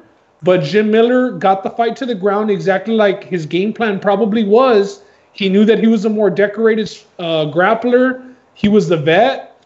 And, bro, he pulled another one out. Yeah. Just for some transparency here, I had a 4-fight parlay, and Jim Miller busted it right away. I hit on all the other ones, but it don't matter when Jim Miller's busting it up in the beginning. And as Ben mentioned at the beginning of that Roosevelt Roberts, or not even that, I think he was talking about the Shane Burgos and switching his pit to Emmett and having that transparency there. You know, these picks sometimes, especially with the pick'em, some of these are subject to change. And just to just clarify a little bit, when the podcast has a consensus play, something that we're throwing out there in terms of, hey guys, we actually recommend you putting some money on this, or if you want to put a bet on fight night, go ahead and take this consensus play, because that's what we're throwing out there to the public. Go ahead and by all means, that play is solid in stone. And if we miss on that, again, we're going to come out and we're going to be transparent about it, and we're going to try and get the next one back and try and get positive. But with these pick'em plays that we're throwing out, I just want you guys to know these are strictly for the pick'em contest, and that's it, really. I mean, for example, myself, I picked Josh Emmett, but I was picking him for the contest, and I didn't really put money on him that night because I just picked him for the contest, and I had other plays that I was more confident in. I'm not saying that that's a play that you should tail me on and put your money on. If you want to take the advice, or if you liked something that Ben said and put that as your pick 'em pick, then so on, and go ahead and do that. But as far as the betting is concerned, that is the consensus play for the podcast, and we will make that known for the betting, just so there's full transparency and everybody knows what's going on. We'll even start, and we started this last week, we're going to be pinning our consensus plays on our Twitter page, and we'll be posting it on our Facebook page as well, if you guys would like to follow and place that bet. We record this on Monday, man. Like, you got fighters. I know we covered the Frivola fight last week because we recorded the podcast early, and they pulled out. We already had Aspen Ladd pull out of the card this week. Like, we record this on Monday, guys. We still got all of fight week to go. We get to watch weigh-ins. Most people throw us their picks on Twitter, Facebook, whatever it may be, fight day or Friday night. The hour before fight night. Right. The hour before fight night. We are recording this at the beginning of the week. So, I mean, we're going to give our picks. Our consensus ain't going to change. Nope. That's in stone, like Roland said. If we like it, we're taking it Friday. That way the line doesn't move on us or whatever it may be. But as far as the other picks, they might be subject to change after seeing the weigh-in, or or a fighter miss weight, because right now a lot of fighters are missing weight. So that's another thing. So yeah, take our consensus, take that to the heart. But the other picks are strictly for the show. And I know I ended up switching my pick from Emmett to Burgos, and it screwed me in the contest. And now Roland is feeling all high and mighty because he's up decimals on me. But hey, it happens. All right, it happens. Hey, speaking of Roland being up on you, let's go over that Pick'em contest. Yeah, because what, we don't have to get to the Raquel Pennington fight or our consensus winner Bilal Muhammad, Justin, right? No, I just want to go over these points. Let's recap on the consensus plays before the contest. Okay. I got them pulled up. Plays. But I know, but the consensus first. Half of our consensus was that parlay of Roberts and Blades, which Roberts fell up short in, and then we also took Bilal Muhammad straight up to beat Lyman Good. And damn, what a fight. That was a great fight. Talk about sweating bullets, a little bit of extra pressure on us, because it was the fight after Roosevelt Roberts busted our first consensus play. A lot of pressure. All the pressure was on. Let's not go 0-2.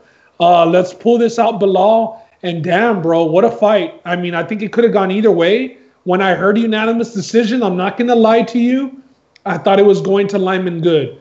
I even saw Bilal Muhammad close his eyes when he heard unanimous decision, and I was like, fuck, he doesn't think that he got it. I like the way that he took down Lyman Good at the end of the third round. Sunk the hooks, secured his back. He wasn't able to finish the choke, but cardio, guys. Cardio. Cardio benefited us in that fight. Lyman Good was pushing forward most of the fight, but Bilal Muhammad, high IQ. Another reason why I mentioned that takedown, because that's the way you steal around. You take a guy, you get his back. That's a dominant position. In the third round, which I think Lyman Good was kind of piecing Bilal up. He never did drop him. Bilal's known to being dropped. But, man, I love the way he mixed it in. I like the way he didn't quit. I love the post-fight interview with the sunglasses. I mean, it was a good performance for Bilal Muhammad. I even like the call-out. He called out Ponzinibbio. That's a good Another dude who hasn't fought in a while, was in the top 10 rankings, had surgery, hasn't fought in a while, but a legit fighter. So thank you, Bilal Muhammad. It was 1-1. We drank a little bit of juice. Our consensus now moves to 3-3. 500. We have been leaning towards favorites, so that's why we are in the negative, but we're right there. Not too far. 3-3, baby. Yeah. So let me go over the contest picks now that I brought up the Bilal Muhammad win. So for the UFC contest, we had some movement in the standings, like I said. First place, Roland now, 26.35 points. Justin with 23 even. Myself, I've got 25.75. So I'm down on Roland by less than a point. Josh with 22.4. Gabby sneaking into the standings. I think that we just have to forget about her beating Mondo. I don't think that that's a competition anymore. Yeah, it's over. It's over. I think we got to worry about her taking over first place, bro. Yeah, I'm scared. She's in third place. When does she? How does she drop her picks? Is it on Twitter? Is it on YouTube? Twitter. Yeah, Twitter. All right, I need to be on the lookout for these. She had Jim Miller this week, and that gave her a boost. The Jim Miller win. So she's now in third place, and I mean only 0.25 points behind me for second. So stuff's ramping up. Big John with 15.75. Mondo with 21.25. Roland G with 12.8. Izzy with 13. Diego with 20.1. There you go, Diego. Steven with 12.9. Rexa with 14.5. And like we said, the consensus 3-3 minus 1.8 units. There we go. So that's the recap for our contest. We saw some movement. And you know, we're at the top. I mean, benefit of, you know, starting from the very beginning. But just to point out, I think Steven has made some pretty big moves. He's only been involved for a few of the cards, and I think he's gotten a couple correct. I think he called out Jim Miller too. I saw his card. He was on Jim Miller as well. He's like, I think 2 cards in, and look at his numbers. Yeah. So anybody who still wants to get in, man. Just get in at this point. And we got 3 cards coming up in a little over 2 weeks. We got 3 cards in 1 week, so we'll have some guest pickers and definitely probably a new number 1. I'm not that confident that I'll be at number 1 through those 3 events. So we're going to be picking at least 20 fights within the next 3 weeks. So there's going to be some movement on the leaderboards, and we're going to have some guest pickers on the show. For sure for that June 11th card on Fight Island. I know we'll go over that the week prior, but we'll definitely have a guest picker for that one. Yeah. All right. There's not a lot of UFC quick hitters. There's only one I want to go over. Okay. And that's with the Nevada's Athletic State Commission. They're going to begin to probe Max Roachop's corner after this weekend. It was the first fight of the night. Max kept asking his corner to stop the fight, and the corner kept trying to get Max to continue. And he just kept saying, I'm done. I'm over this. I don't want to do this no more. And his corner was like, no, you're a champion. You can keep going. You can do this. And I just wanted to start with this one. And I wanted to say that I'm against his corner on this one. I think after the first 15 seconds of trying to convince the man to get back in the next round, if he's not ready, let it go. And I cannot, I got to be consistent here, because a month ago, when Anthony Smith was saying against Glover Teixeira, hey, I think my teeth are falling out or whatever, I was against the corner pushing him to go back in when he's asking for quits. A fighter knows his body best, and as a coach, you got to protect that fighter.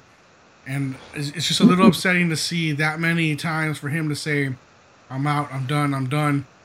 And he's still sitting on the chair. Call it for your guy, man. Call it for your guy. Let me set this up a bit. So, like Justin said, this was the curtain jerker on the fight. This dude, Max, I'm not going to even attempt to say his last name right now. But he was called up on 10 days' notice. The guy was a wrestler at NC State, ACC champion at NC State, 5-0 in MMA. Now, his UFC debut. This was his first UFC fight. Like Justin said previously, we've talked about Anthony Pettis and how Duke Roufus called the fight. Anthony Smith. No. Anthony Pettis against Tony Ferguson. Remember? Yeah, but Anthony Smith and Glover Teixeira also. I understand that one, but I'm saying when you know your fighter. Oh yeah. In the way that Duke Roufus threw in the towel for Anthony Pettis, because Pettis said, "Hey, my hand's broken. If it was or it wasn't," he knew Pettis couldn't go anymore. This kid was 5-0, bro. How long has that team really been with him? How long do they know him? Now, was the kid like, had he been dropped in the fight? No, he hadn't been dropped. Had he been severely hurt in the fight? No, he hadn't. But the dude's a wrestler, and he was getting punched in the face a lot. He got an early takedown in the first round, and Hubbard was able to get up. It kind of looked like it broke the dude's will. Like, hey, when I take you down, people usually don't get up. When I've been fighting in the regional scene, people usually don't get up. When I take you down, that's the point where I tap you. Hubbard, who is a journeyman in the UFC, not the best of UFC fighters, bro. He was an underdog to this guy making his UFC debut, and the dude was a 2-1 favorite. Hubbard isn't that good. This dude got a reality check, man. This isn't wrestling. It's MMA, and you're going to get punched in the face here. Some people get punched in the face, and they don't like it. Like Justin said, as soon as the second round ended, the dude walked to his corner. He looked gassed. He was just a punching bag for most of the second round. Like I said, he hadn't been dropped. He wasn't even taking punches. He wasn't hurt as bad as Ferguson was in his fight, where we said maybe his corner should have called it. Yeah. But physically, the dude was gassed. He was gassed. He did not have 15 minutes in him. Today, his coach went on the Ariel Helwani show. Ariel Helwani was very critical of the coach and forcing him. The coach said he was trying to get him back in the fight. He was trying to wake him up. You know, the fighter obviously knew that he had nothing left in the tank. So Helwani was very critical of the coach. He had the coach on there today. The coach doubled down. He said, hey, man, I was trying to get him up. I knew that if he quit, it was something that he was going to regret. That coach has coached many other UFC fighters. This was this kid's debut. Another guy in his corner was Francis Ngannou's striking coach. The dude with the long dreads. Dewey. So, yeah, and there was a lot of hype behind this kid. Even Dana said in his presser, his manager kept calling me, telling me he's the one. The next biggest thing. Because of his credentials in wrestling, and the ACC isn't that bad at wrestling. So the coach again said today that the dude regretted it. He regretted quitting. He regretted the way he did it. And you got to feel for the guy, man. He wasn't going to win the fight, and he was probably going to get stopped in that third round. There was no way that he was going to come back and win the fight just because he was mentally checked out. The coach said he was never really hurt. He was never really in danger. But if the guy's not throwing, I mean, he's in danger, bro. If he's just a punching bag. No, he hadn't been dropped. No, his eyeball wasn't popping out of his eye or his teeth weren't falling out. But the guy had nothing left in him. I think it's a very tricky subject. Honestly, I don't expect to see that guy fight again in the UFC just based off the comments that Dana White made about him. He also did say nobody should be judging him if you're not in there. If you're not in there, you shouldn't be judging a guy on quitting because he went in there, they locked the cage for 10 minutes, and he went 10 minutes with the guy. Now, if he can't finish the last round, then hey, bro, get out of there because the sport doesn't want a death happening in there. Worst case scenario, or somebody getting bad brain damage and your career just cut shorter because you're taking an ass whooping that you don't have to take. So yeah, I think the coach should have stopped the fight when his fighter said that he should have, but I also kind of understand him trying to psych him up and get him mentally back in the fight. I will say great job by the referee because he overheard it and he went to the corner and he asked the fighter himself, do you want to continue? He didn't ask the coach. Simply the fighter. As soon as the fighter said, no, sir, that's it. The referee called it. So tricky subject. It wasn't handled the best. And that coach is receiving a lot of backlash. But just another example that we see of whether you should throw in the towel or not. I don't think it was the referee, actually. I think it was somebody from the athletic commission that did it. Well, the referee... Yeah, it was whoever was near the corner. Yeah, somebody near the corner. Conversation. They overheard it. They overheard it because the fight wasn't going to be stopped. And it wasn't even the coach that called it. It was the fighter. Yeah, it was the minute mark, and the dude's still not up off his chair. And a lot of it, it just looked bad because, again, there's no fans, so you hear the conversation directly. I know we normally hear the conversations, but it's just a lot more clear, and everybody is paying attention to that now that we know that those conversations are available to us without there being any fans. So that is a very, very important part of the fight now. I think fans are looking forward to what the coaches are saying in the corner, and the broadcast is always mentioning what they're talking about in the corner in between rounds. So I think it looked very bad.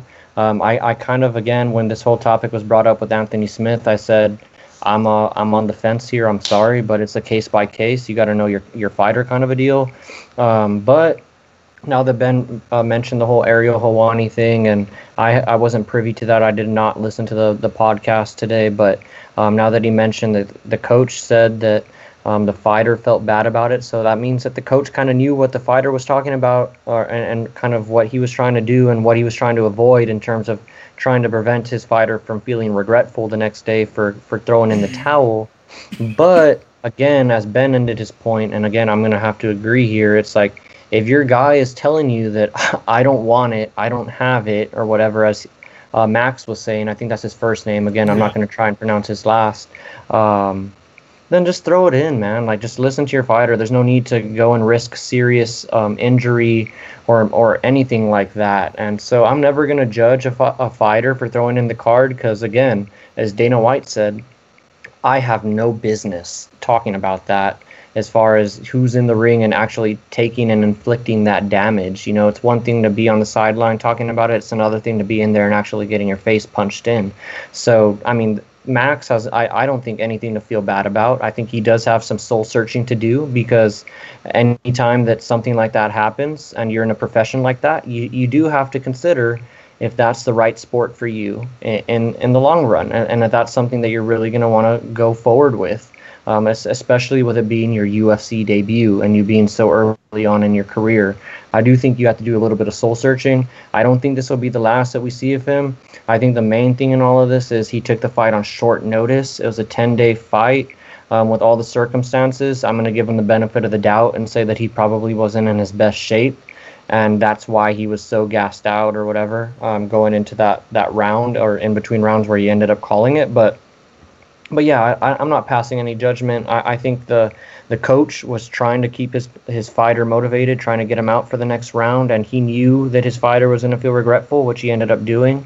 So no blame on the coach. It looked really, really, really bad, but I think he was just trying to do right by his fighter, and he obviously knew his fighter if he truthfully felt regretful today. So I think it's a case-by-case thing, but yeah, it's just, if he doesn't have it, he doesn't have it that day. But I'm not one to judge.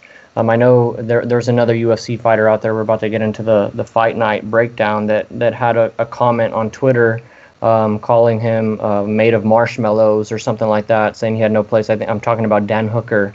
Quoted a video of Max, pretty much telling his coach to throw in the towel and just laughing at him pretty much. I thought that was pretty bad in taste, but it was from another fighter.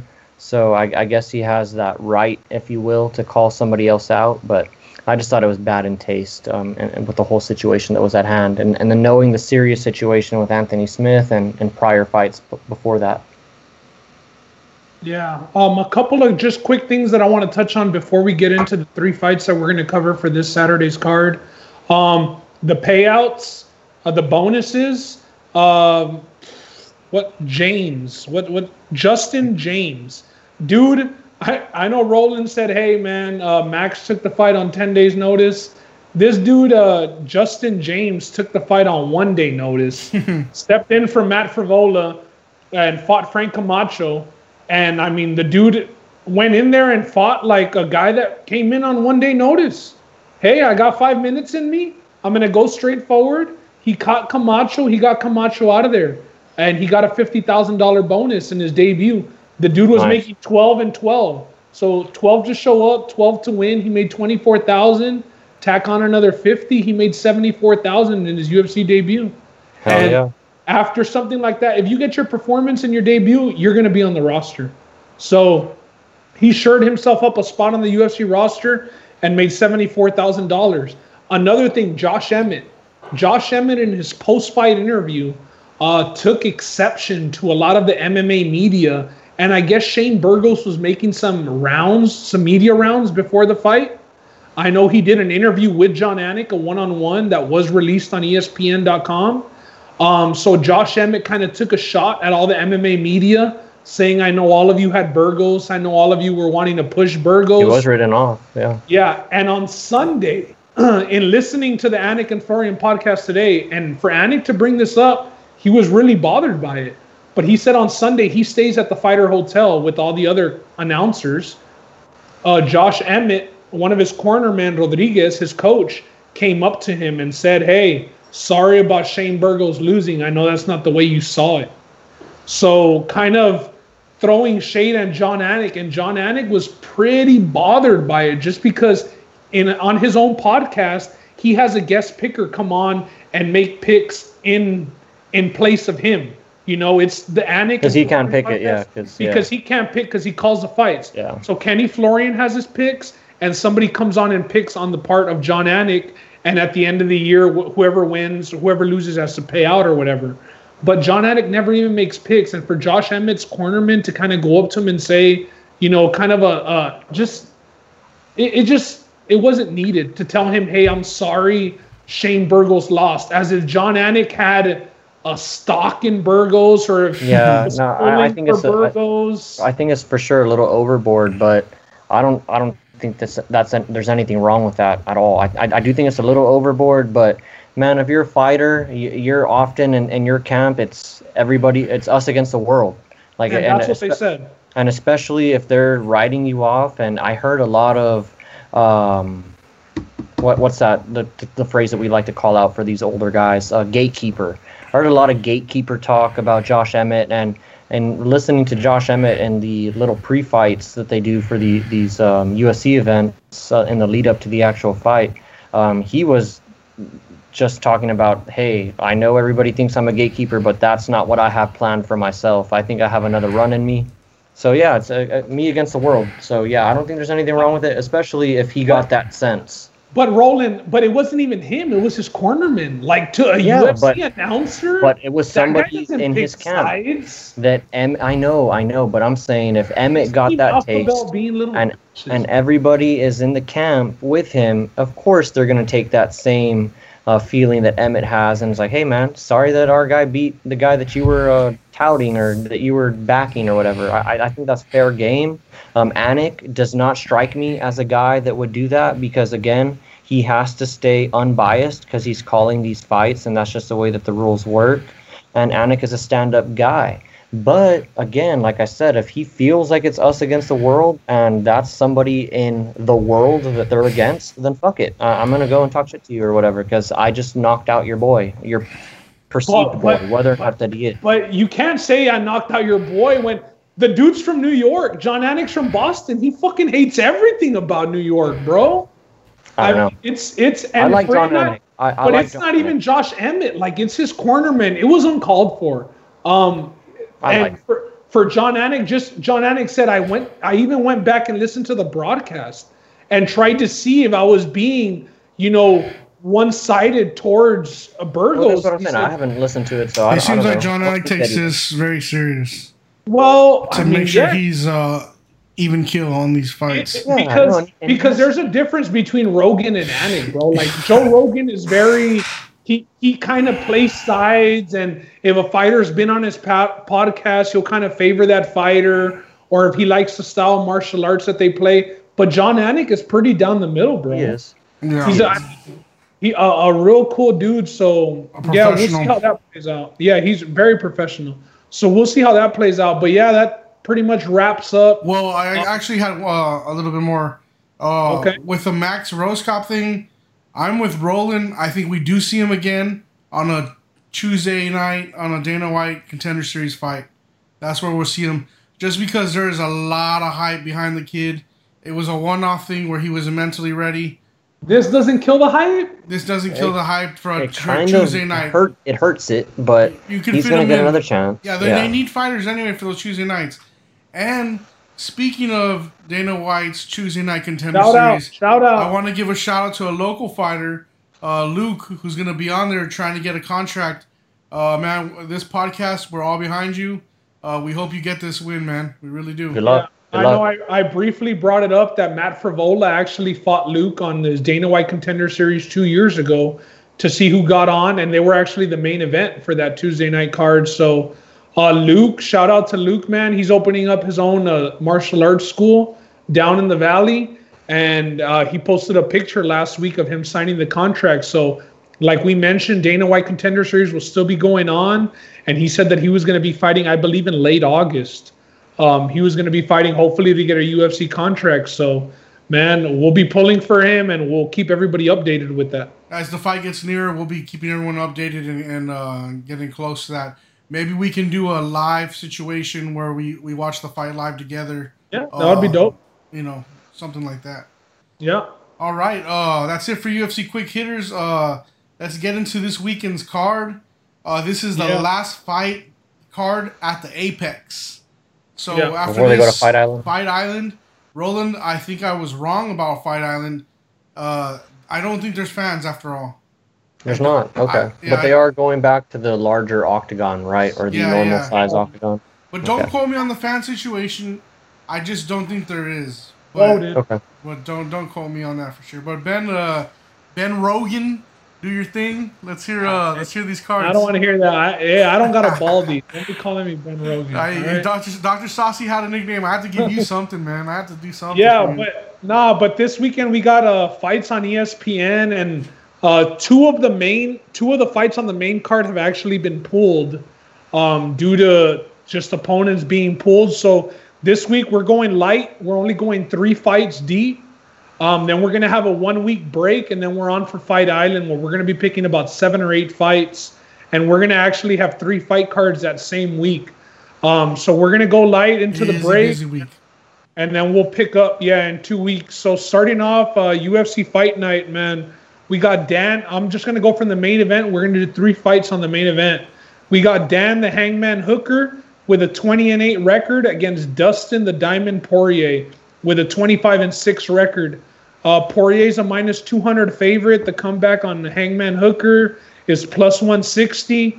I mean, we're all pretty well versed with Dustin Poirier. We know that he won the interim title last year against Max Holloway in a fight that Max Holloway moved up to 155 to fight Poirier, and he just couldn't take the power of the 155. Couldn't deal with the power. Yeah. He didn't get knocked out or anything. It was a decision, but Poirier kind of dominated that fight. And honestly, Poirier's dominated pretty much his whole UFC career, man. Aside from 2 losses to McGregor, a loss to Khabib, he doesn't have very many losses in there. Michael Johnson lost in the Valley. That Michael Johnson one was a bad one, and I mean, he got caught in the first round. That was in Hidalgo, like Justin said, in the Valley. But yeah, he's coming into this fight after losing to Khabib for the title in September. So he's almost going on a year. I know that he did have a surgery after that Khabib fight. He's been healing. Dustin Poirier trains out of ATT. He won 5 in a row prior to getting that title shot, man. And we're talking about wins against Eddie Alvarez, wins against Justin Gaethje. He was beating the who's who of fighters.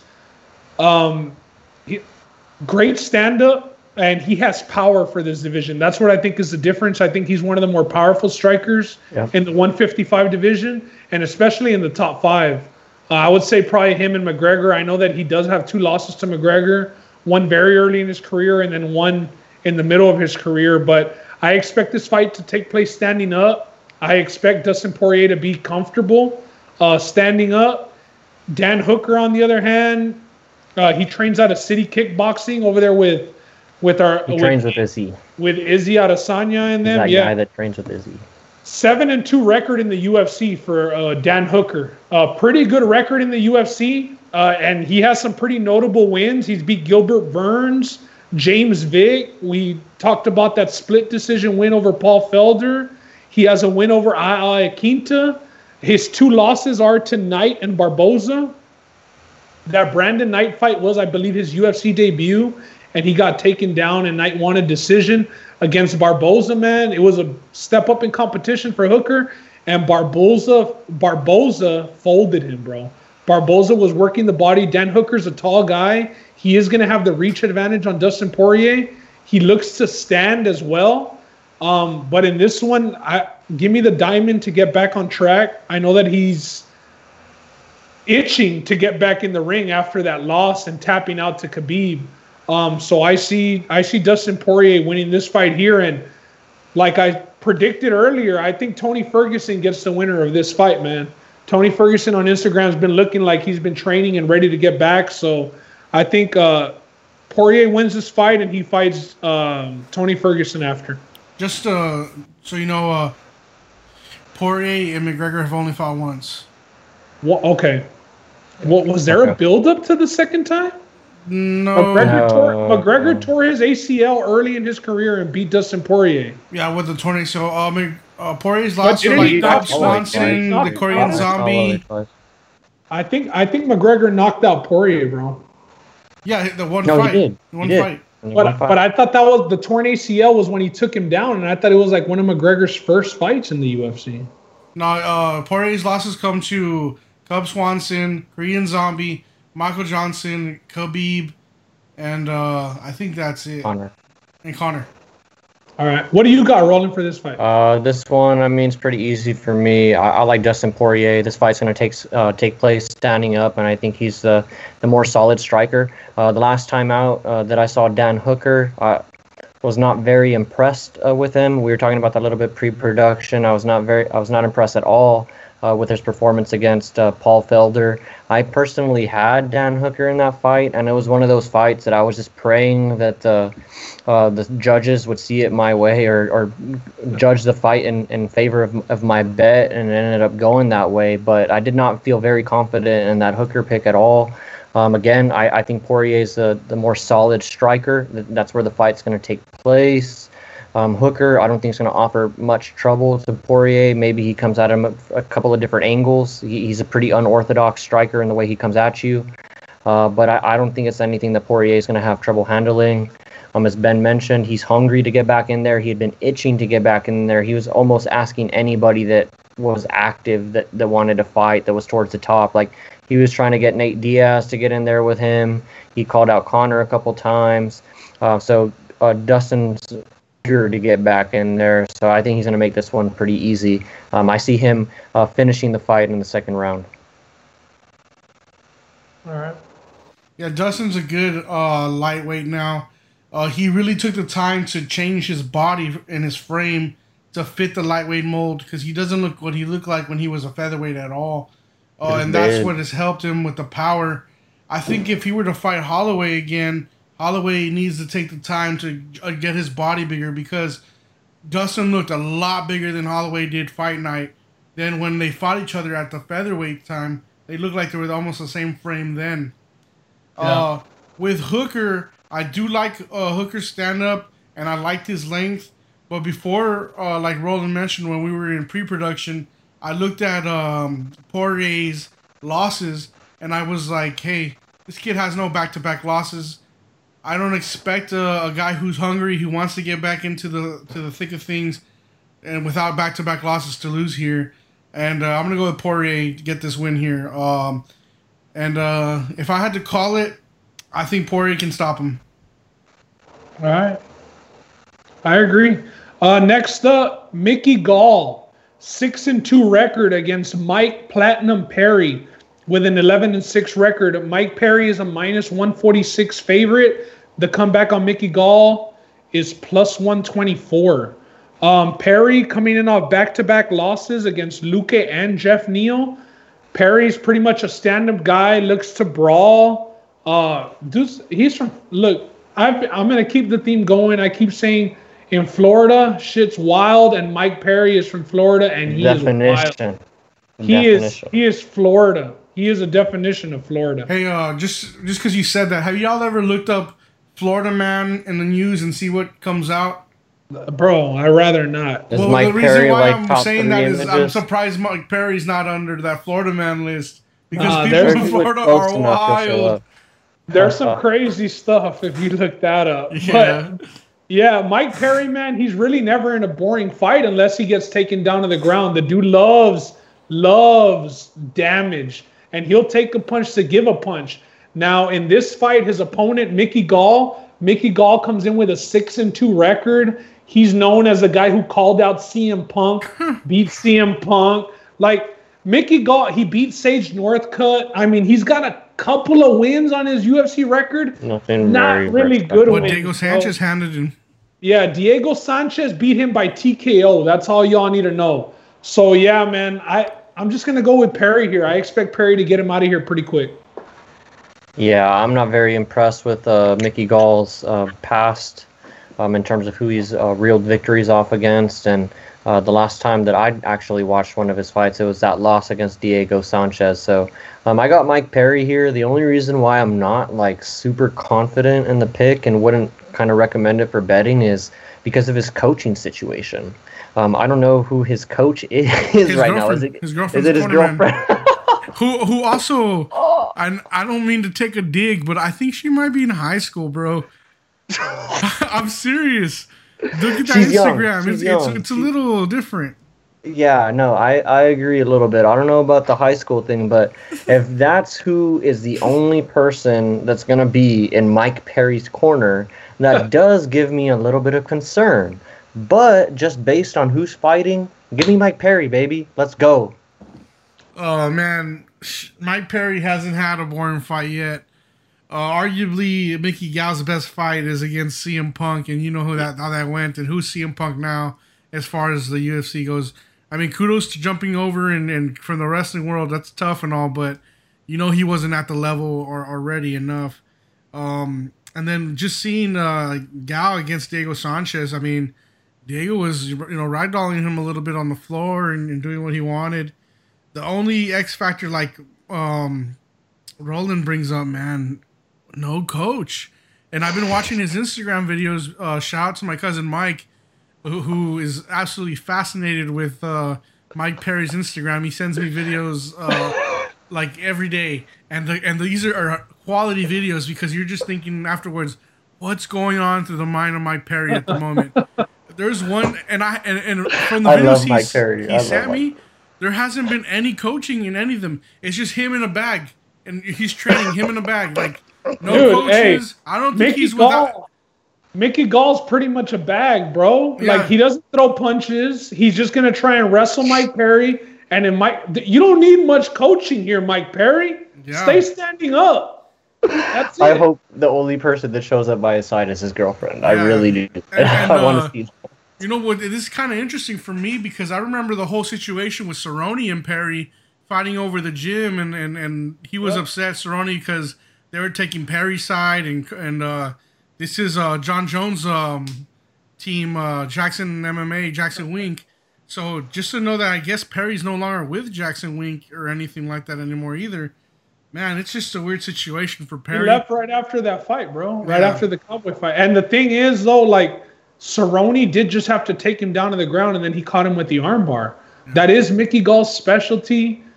Another fight where you're either going to take Mike Perry in a parlay, possibly due to the odds, or just take Mickey Gall by submission for half of it. Yeah. And you're covered either way, because the only way Mickey Gall will win is by submission, kind of like we said about Jim Miller. If that's the only way for Jim Miller to win, put a little bit on Jim Miller by sub, if it's plus 500, plus 600. So that's a way that I guess we can hedge kind of our consensus picks, because we did have Roberts and Blades. Had we put a little bit on Miller by sub, due to it being the only way he could win, it would have outshadowed the parlay. So this is another situation where it's either going to be Perry or it's going to be Gall by sub. But that's the only way that it's going to go. Yeah, just to make my pick, though, there'll be no hedging. I think it's going to be Perry. That boxing background is going to help him. Even though he tends to just start brawling, he's actually has a pretty good boxing background, amateur background if you look at it. And I expect him to stand up, and hopefully his girlfriend can give him the right cornering and the right advice to get this done. Guys, and just with how much I'm comparing this fight to the Miller fight, y'all want to know where the odds? Mickey Gall trains? Hold on. Do a Rufus Sport, no? No. A Team Alpha Male. No. I don't know. He trains at Jim Miller Brothers MMA. Oh, wow. He trains at Jim Miller. There's an armbar his only route is by sub. Listen. There's a submission coming. Perry, look for that prop of Gall by sub. Coming. Hey, but was that his original team? Because I feel like he trained somewhere else. It was. Yeah, he was training with Schilling, the Bellator guy. Yeah, Schilling.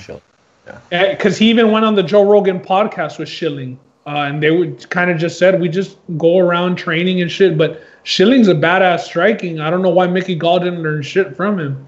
But the dude is pretty PG striking. So I expect Perry take him out. Florida Jet.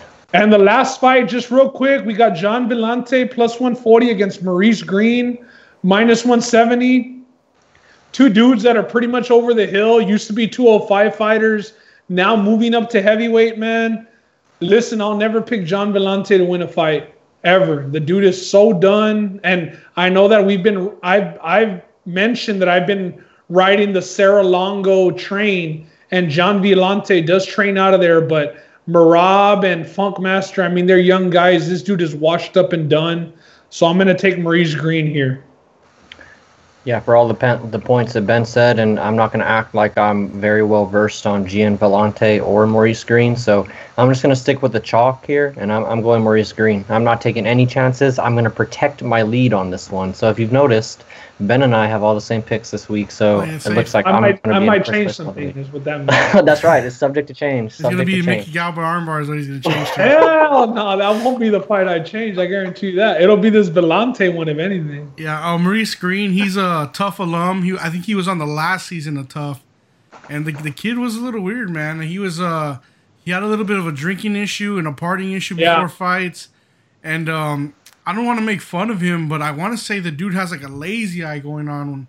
I don't know if you noticed when he would do his confessionals, like his eyes would look a different way.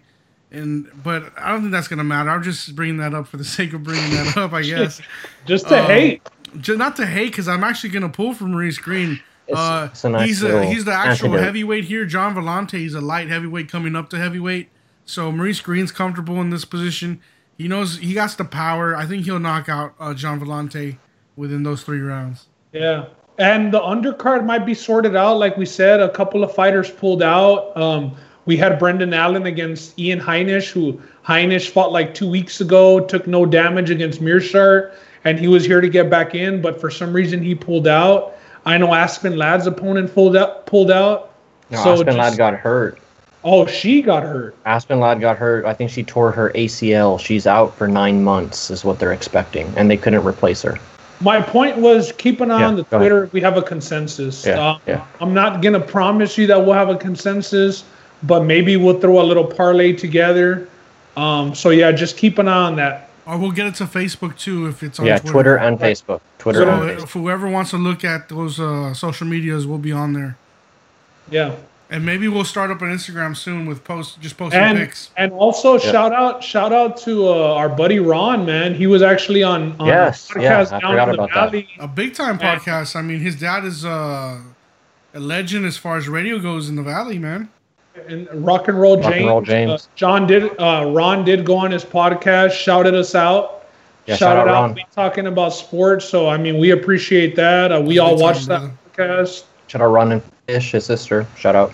Yeah, and Ron's a dude who watches a podcast every week also, gives us a little input, kind of gave us the hint about dropping in segments, so that's why you all saw a little switch up. And it worked. Yeah. We dropped in segments instead of one big-ass 2-hour and 45-minute podcast. So, yeah, Ronnie Maserati. The input, and we appreciate the shout-out from Ron. Yeah, shout-out, Ron, for the plug. I appreciate that, man. All right, anybody else got any other UFC topics they want to bring up or last-minute things that we talked about that you didn't get your input on? Nope. All right, well, that's it for UFC, guys. We're looking forward to these Fight Island cards coming up. It's going to be real hectic, those cards. Like they said, we'll have somebody on for the pay-per-view card, and we'll probably have to drop one big UFC podcast just because there's 3 within 1 week alone. So look forward to that, guys. We'll get with that. I'm going to be in the Valley for that Fight Island card, so maybe we can link up, Justin. And if Roland gets down there as well. But I'll for sure be in the Valley that weekend. All right, man. We got NFL quick hitters. Some sad news coming out of USC in the NFL. O-lineman Max Turk. Is that how you say it, Roland? Turk? Yeah, Max Turk. Yep. 26 years old. He passed away, man.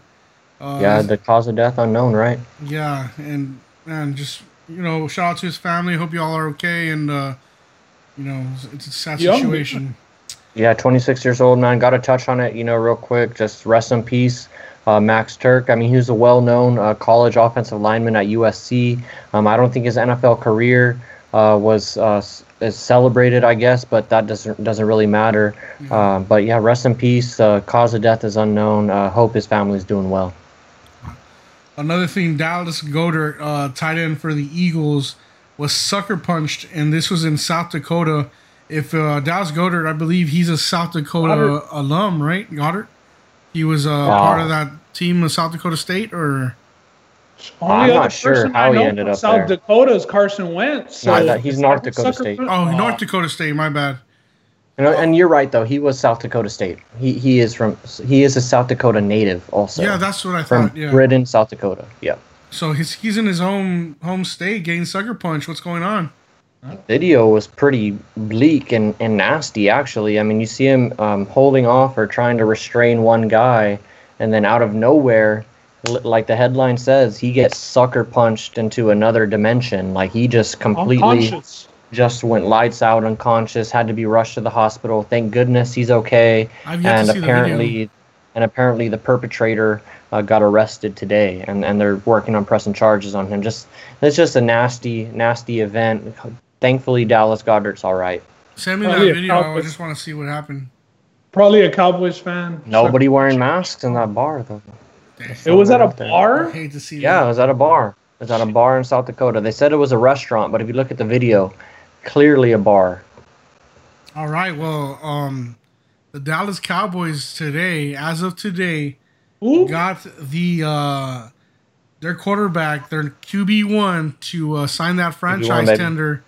I believe it's $31.7 million for this year alone. And so Dak Prescott is going to be a Cowboy this year. I guess the holdout's over. We're gonna see him play. I guess it's a little bit. I think he might have some of the leverage here because I heard that next year's salary cap goes up 20%, and he'd be at $37 million if they don't work out a deal for the franchise tag. If they don't work out a deal. So it's almost to his benefit of the team to work out a deal this year for him. It makes complete sense because if you were to gauge where he'd be at this year in terms of his contract, the number that was being thrown out there was about $35 million. I know the crazy number, which I don't believe, that was being thrown out there was 40.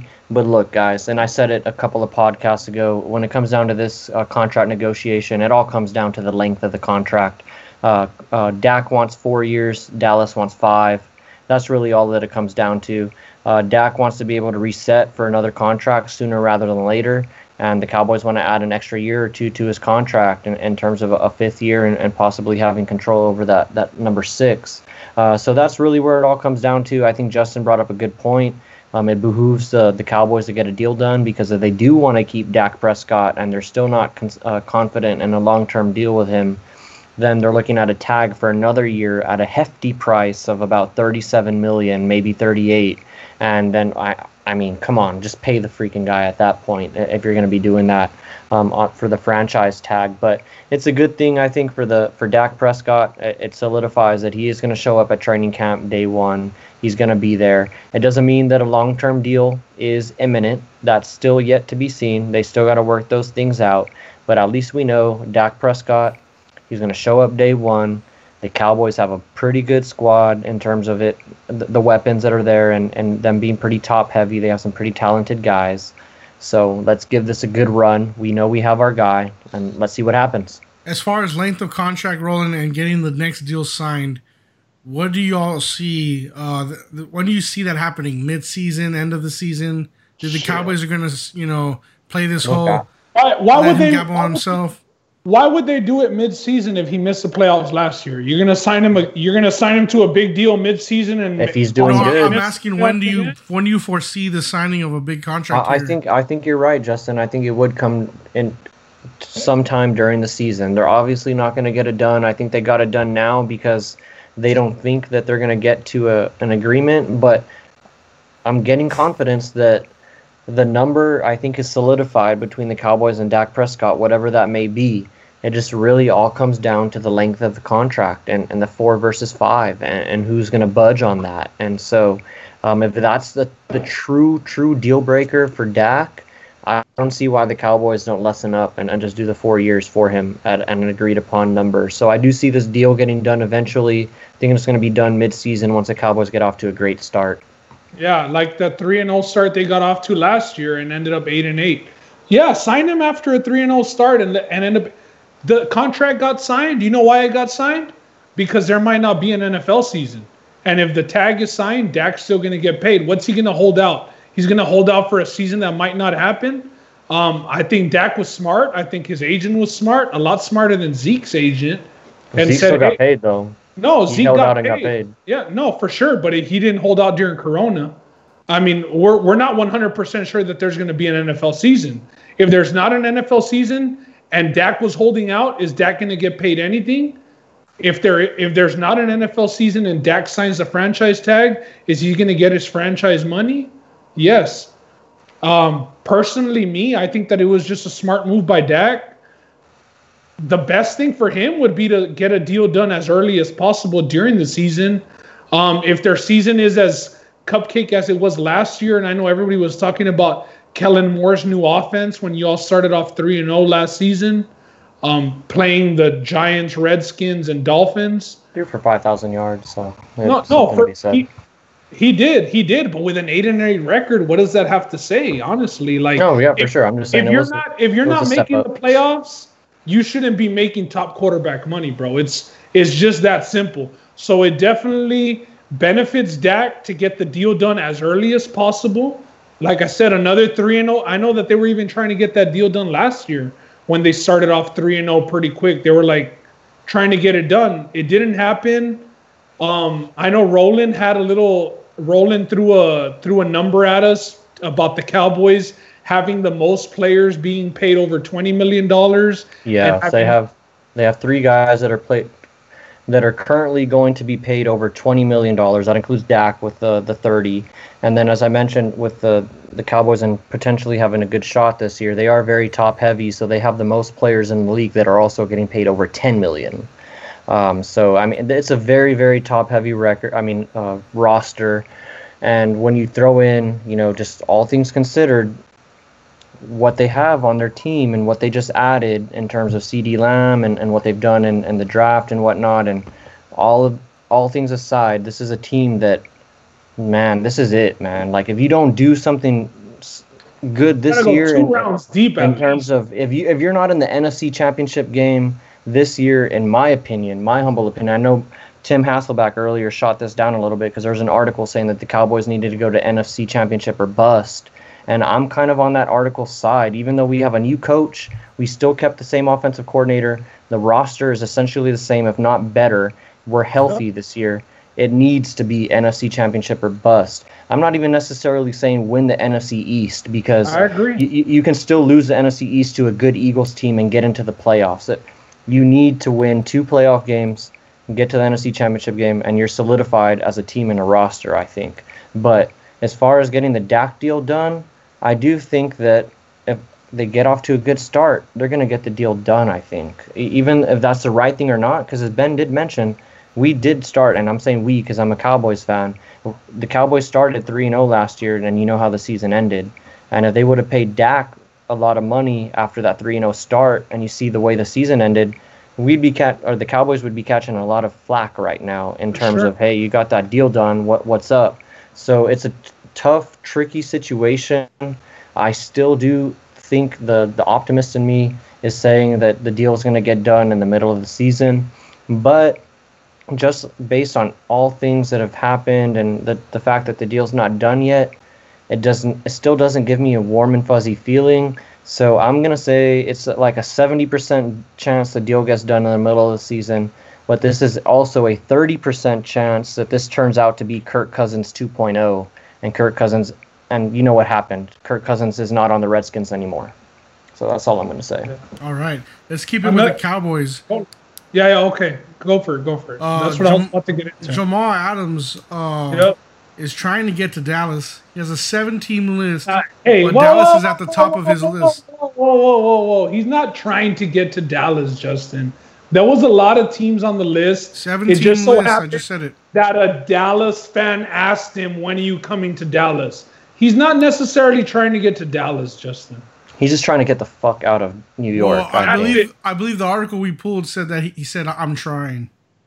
Yeah, because that's what the fan asked him.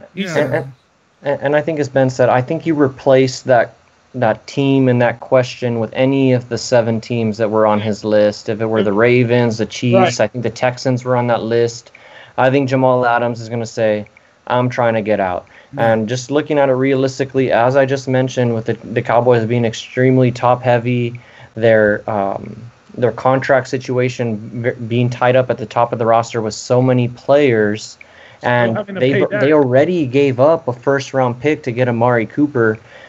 The price on Jamal Adams to get him out of New York would be hefty, beyond belief, and it would not benefit the Cowboys, in my opinion, to bring him over. I think Jamal Adams, top-notch player. I think he has a Hall of Fame career trajectory in terms of the way he started his career, and if he continues on that path, I think he can find himself there.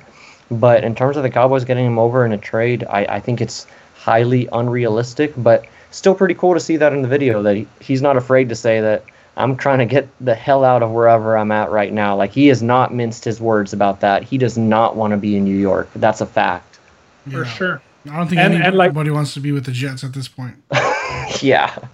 Might catch mono. And like Roland said, he's got several teams on his list. I think if a Texans fan would have asked him, hey, man, when are you coming to Houston, or are you coming to Houston, he would have said, I'm trying. As a Texans fan, I know that it's not financially possible for us. My hopes aren't too high. I think the Cowboys are in the exact same situation as me, and I think Roland sees it in the exact same situation as me, where it's just not possible based on the way that the structure of pay is on our team. So I'm not getting my hopes up. It was nice to see our team on that list with all the slack that we've caught from our coach/GM, that, you know what, player was still willing to go and put the Texans on his list. Yeah. If anybody's going to trade off 3 years of first round pick for Jamal Adams, it's going to be Bill O'Brien, bro. He's not afraid to do it. But the thing is, I don't see him doing it. Honestly, the thing for Jamal Adams. No, I mean, I hope, but my hopes aren't high, brother. And I'm not getting excited over this. Like, I'm being realistic. Let's get the crystal balls out. I mean, do you think, and I'll make this easy because there are 7 teams on the list. Do you think Jamal Adams is in a Jets jersey, or is he in another team's jersey to start the season? Jets jersey to start the season, but he's gone somewhere in the mid because he's disgruntled. Yeah, I say Jets jersey to start the season. I'll say Jets. Have all the leverage. Look, the time to trade him was the NFL draft, bro. After it got past the draft, then the Cowboys didn't have a chance. Honestly, if I was a Cowboys fan, I'd rather have Jamal Adams and CeeDee Lamb, just to be straight up. Of course, it would have taken more than that 17th pick. It would have probably taken that 17th pick or a first rounder next year. But the thing is, I would have, especially as the Cowboys, where we need secondary, we need defense. Did you just say we? We? You say we? Hey, Ben, what's up? You're part of the team now. Hey, awesome, dude. Ben's a Cowboys fan. Nah, hell nah. Nah, I see it. You just admitted it, cuz. Listen, hey, quit trying to mess up my point. But I sent you a jersey tonight. Shit. The point was, bro, that if the Cowboys were going to get it done, it was going to be at the draft. The guy has 1 more year left, and then the Jets are going to pick up his 5th-year option, so he's got 2 years left with the Jets. If they want to franchise tag him after that, that's up to them. But then he can hold out. He can actually hold out because he's not under contract anymore. So I see Jamal Adams being a Jet all of next year, and maybe before the next draft, he'll get dealt. Okay. All right, let's get into our breakdown. This week we're going to break down one team, and it's the team that got a lot of followers who follow this team. It's the Denver Broncos, AFC West team. They were the first. They were the first fans to start chiming in that they wanted to see their team broken down when we first started the season breakdowns. Easily, it was like 5+ fans that were into the Broncos breakdown. Very. Yeah, and one guy that I got to shout out before we get into this, and I will give his synopsis before we even get into ours, is Mondo Obregon. Mondo, he's one of a good friend of the podcast. He's taken part in our MMA podcast. He's always commenting on our posts. He's always sharing on Facebook. He's retweeting on Twitter. I have to give Mondo a big shout out. So first of all, before I even get into what Mondo said about the Broncos, because he is a huge Broncos fan, guys, if you want to follow Mondo on Twitter, you can find him at Dukes15, and instead of an E, it's a 3. So it's DUK3S15. That's at DUK3S15. and you can find him on Twitter. And so just to get into Mondo, before we even get into the Broncos, he's very optimistic. The Broncos have a season 9 win total, but he thinks that they're going to end the season at 11-5. He puts a lot of credence, and we'll get into it specifically. He puts a lot of credence into the draft that they had, which I thought was very impressive. And he puts a lot of credence into the off-season moves that they had that included a couple of big trades and some good signings on both the offensive and defensive side of the ball. And we'll get into those specifics as we get into the breakdown. But he's also very, very big on Drew Lock and all the offensive weapons that they have. And he's even predicting that the Chiefs and the Broncos are going to split their regular season series, and that if the Chiefs are not careful, the Broncos might sneak up on them and take the NFC West from them. So wow, hey, it sounds like Mondo's drunk. When'd you talk to him, bro? Dude, this was at 10:30 in the morning. I was at the gym and he was texting me this. He was drunk. So 11-5, and shout out Mondo again for sharing the podcast and always participating. Big help, and appreciate you as a follower and a friend. Okay, just gonna break down the Broncos here. Maybe Mondo's not too far off. 2019 record 7-9, 5-3 at home, 2-6 away, 3-3 against division, and they missed the playoffs. Started 2019 season 0-4, but here's the thing where maybe Mondo might have some insight on. 5 games decided by 3 points or less. Man, if those 5 games go their way, they're a playoff team. 1 game by 4 points, 2-4 in those games. The Vegas got their over under at 7.5 this year. Let's talk about some additions. Melvin Gordon, running back. That's a solid running back pickup. They got a 2-headed monster now. Yeah, it's going to be nice seeing them. Graham Glasgow, AJ Bouye off a trade, Jarrell Casey. And they drafted Jerry Jeudy. We all know what Jerry Jeudy can do. KJ Hamler, that's another good receiver. Penn State, yep. Yeah, Michael Juma, I'm going to butcher this one. Ejumade, the cornerback. Solid cornerback, yep. McTelvin Agam, the defensive tackle. Lloyd Cushenberry. Natane Mutai, the guard. Some of their losses. Chris Harris Jr., that's a big loss. Emmanuel Sanders through a trade. Derek Wolfe, they lose Joe Flacco, but I mean, whatever. Right? That's part of the reason why they started 0-4. So yeah, they lose Ronald Leary. I believe he's an interior lineman. Pretty reliable. And McGovern, another lineman. Connor as well. McGovern. So as you can see, they added some big pieces here. The one that stands out the most, of course, are the 2 offensive weapons between Gordon and Jeudy. Those are big additions to the offense. Those are points on the board right there. Those are big moves. And then the other 2 that I really, really like were the trades. They got AJ Bouye from the Jaguars, and they got Jarrell Casey from the Titans, both on pretty much fire sales. Beefing up the defense and the offense they did. They got Jarrell Casey for a 7th rounder.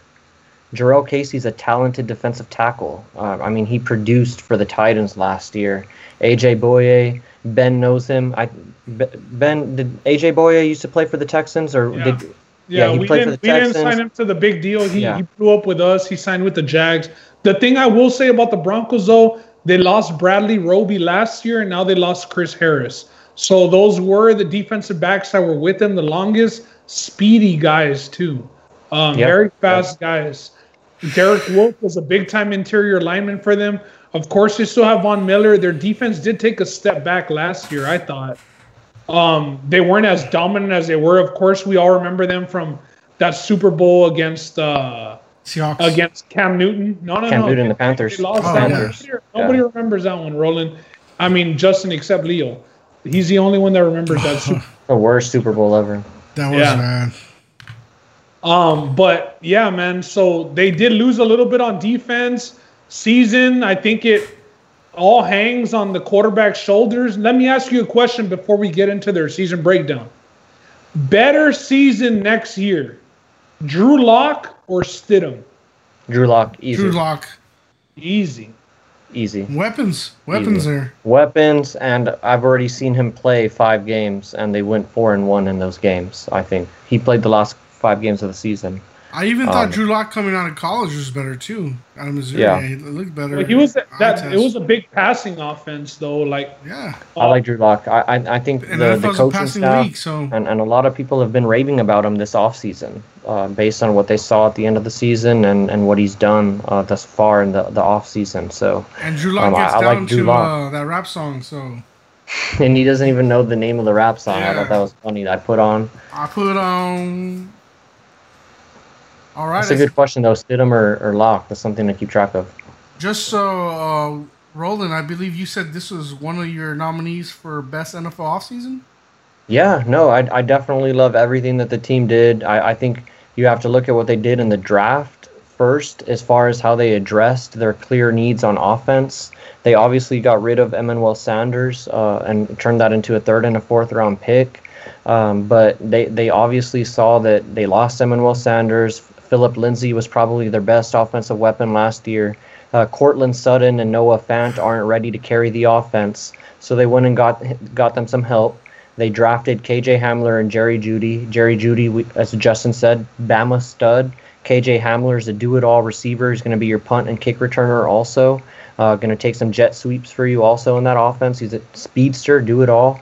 And then, I mean, they addressed their losses on the offensive line. They addressed their cornerback and their secondary situation. And then they add Melvin Gordon. So I just think this is a team that looked at the landscape of their division, saw that they had to get competitive on offense to even have a chance, and they did what they needed to do to get there. So, yeah, I give them an A+ on their offseason grade. I forgot they had Noah Fant, so you reminded me. That's a good They drafted him last year. Yeah. But they obviously needed more weapons. Yeah. All right, let's get into it. Let's do it. First game is a Monday night game for them against the Titans. That's prime time. I believe that's the second Monday night game, right? There's 2 Monday night games that week. Yeah, they're the nightcap. So they're the second of the 2. And Titans defense. It's a loss. I think the Titans and Mike Vrabel, if you give them time to prepare, it's the first game of the season. It's a big game. We saw the Titans play good in pretty big games last year in the playoffs. I think that they're going to establish Derrick Henry. They're going to control time of possession, and give me the Titans 20-10. This is Ben. I just didn't get to tell you this is a home game for the Broncos. Yeah. With no fans. I'm gonna take Broncos at home to open the game up or open the season up with a victory on Monday night. High altitude. I don't think the Titans offense is going to offer them too much trouble. I think we all know what it is when you go in and you play against the Titans. It's going to be a heavy dosage of Derrick Henry, and I think the Broncos are going to be able to contain him. And I think they're going to be able to eke out like a 17-13 or 17-10 victory. So give me the Broncos. Under City, that game. I'll take the Titans. I think the defense is going to, and the Derrick Henry getting that, time of possession is going to help.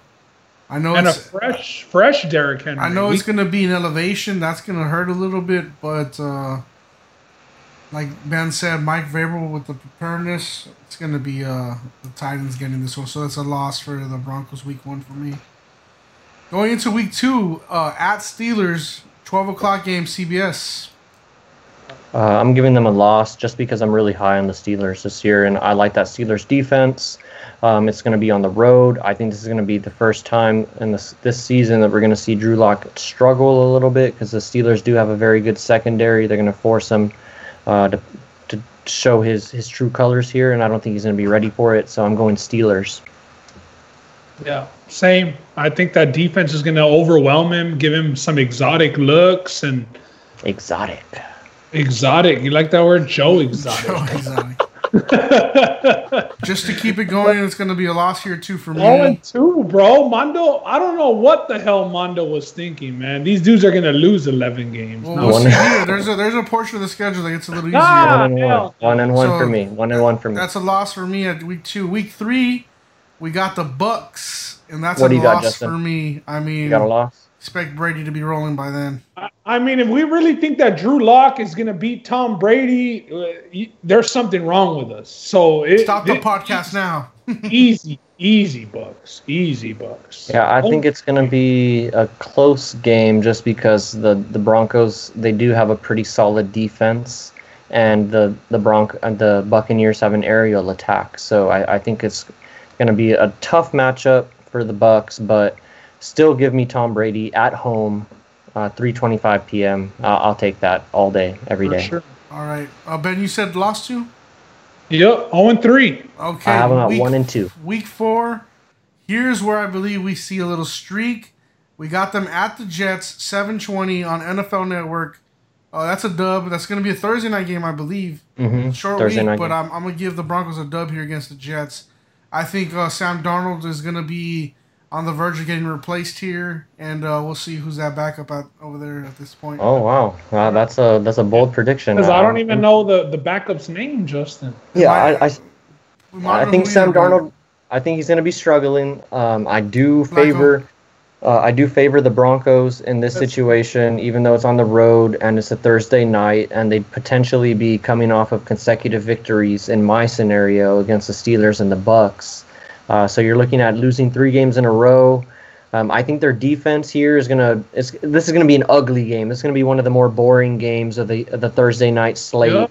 I have a 14-7 or 14-3 Broncos victory here. So let me get them to 500, 2-2. Yeah, I think it's a tricky spot just because it's away team on the road on a Thursday. Yeah. But honestly, I mean, I'm not saying that Sam Darnold's going to be fighting for his job then, but I don't like Sam Darnold either. So I'm going to go ahead and give the Broncos their first win of the season here on the road against the Jets. Yeah, I'm 1-3 here. This is our first win for me. For sure. Week 5 at the Patriots. Again, I don't expect a lot out of Stidham. I know we said Drew Lock or Stidham. I said Drew Lock. Give me a dub for the Broncos, putting them at 2-3 for me. Man. Give me the Patriots here. It's on the road. I trust Bill Belichick at home. I think he's going to have his team despite the fact that they're going with Jarrett Stidham. I think he's the best coach in the history of the NFL, and he's going to have his guys ready to go regardless. The AFC East is going to be a dogfight. I think the Patriots will be in the fight. I don't think they are going to end up winning it, but they'll be there. And I think this is going to be a victory for the Patriots at home. So give me the Pats regardless of who their quarterback is. I agree. I think if the Patriots want any chance at winning their division, I think this is a game they got to have, especially at home, like Roland said. Stidham against Locke. I know both of y'all took Locke. I honestly think it's a toss-up just based off of who he has coaching for him. True. I think Josh McDaniels, yeah. And not even Josh McDaniels, but Bill Belichick. I mean, both of those guys against whoever the hell the Broncos have. I think it gives them the edge, and back-to-back road games. Yeah, I know they will be a little bit rested because the week prior they play on Thursday night, but give me the Patriots in this one. All right. Week 6, moving on to the Dolphins. It's a home game. It's on CBS, 3 o'clock game. Give me another dub for the Broncos here, and that puts them at 500 for me. Yeah, give me the Broncos here. If this game was in Miami, West Coast traveling to the East Coast and getting down there in the humidity of Miami, I would maybe look the other way. But since the Dolphins are going to be the ones making this trip, give me the Broncos here and let me get them up to 500, 3-3. Yeah, I got the Broncos, but I got them at 2-4 after this game. So give me the Broncos against the Dolphins. All right, week 7 versus the defending champs, Chiefs. This is a home game. It's a 3 o'clock game, and this is a loss. I don't think you're getting above Mahomes and his guys.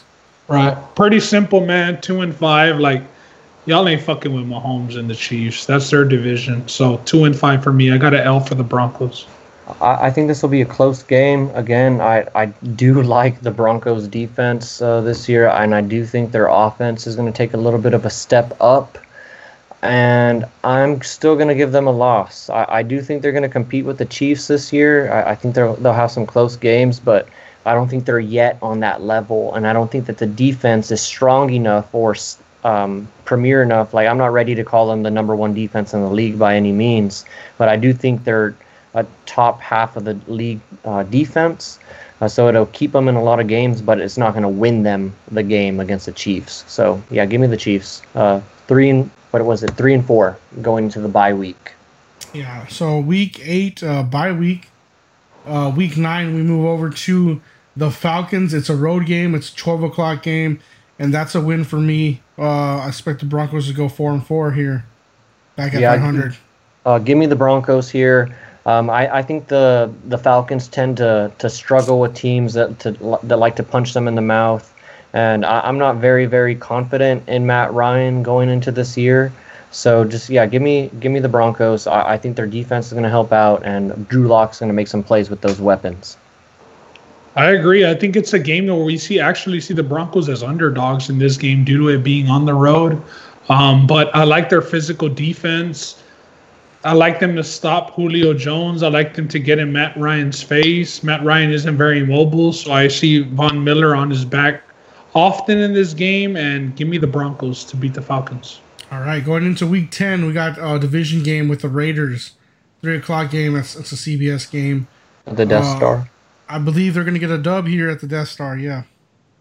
Give me the Broncos here. I like them against the Raiders. I know the Raiders, they're also another team that added a lot of speed throughout the draft. They drafted like 3 receivers back-to-back or something like that. So more playmakers. They have a talented signal caller in Derek Carr, but give me the Broncos here, man. I like that defense, and I think their offense is going to be competitive enough to win them some games. So give me the Broncos 5-4. Yeah, I got them splitting with the Raiders, and this one is in Las Vegas, so I'm just going to go with the Raiders on this one. Okay. Week 11, we got them against the Chargers. It's a home game, 3:00 game at CBS. I'm going to give them another W here. It's a division game, but I think they get this one. Yeah, give them a W against the Chargers. Everything stays the way that it is right now with who they have at quarterback and the way that their roster is currently constructed. I know the Chargers also have a pretty decent defense, and they have some weapons on offense as well, but this will be Melvin Gordon's first game against his former team since being signed by the Broncos. So give me the Broncos here, and I think Melvin Gordon's going to have 2 touchdowns. Yeah, heavy dosage of Melvin Gordon, and I agree. I got the Broncos winning this one. I don't believe in the Chargers quarterbacks at all, man. I think the Chargers will be picking in the top 5 of next year's draft again. I saw this week, Ben, that somebody was trying to convince you that the Chargers quarterback was a viable option. I don't know who it was. How did that end up going? My buddy Joby, well, he got tested for COVID. That's how that shit ended up. And let's keep the HIPAA stuff. Yeah, HIPAA, bro. HIPAA. We learned last week with Zeke. No, but did he have any points? Anything that you would mention as far as he thought Tyrod Taylor was a viable option, but nobody in their goddamn mind thinks that Tyrod Taylor's a viable option except for my camarada. Okay. So we're just gonna disregard that. No, I just saw. I didn't get to explore the text thread. Hey, good thing you didn't, cuz. Good thing you didn't. All right, I'll take your word, man. Week 12, man. Tough game. It's gonna be against the Saints on Fox, 3:00 game. The only thing going for the Broncos here is it's a home game, but it's gonna be a loss. Saints are gonna expose them with the dink and dunk. It's going to be a Saints here.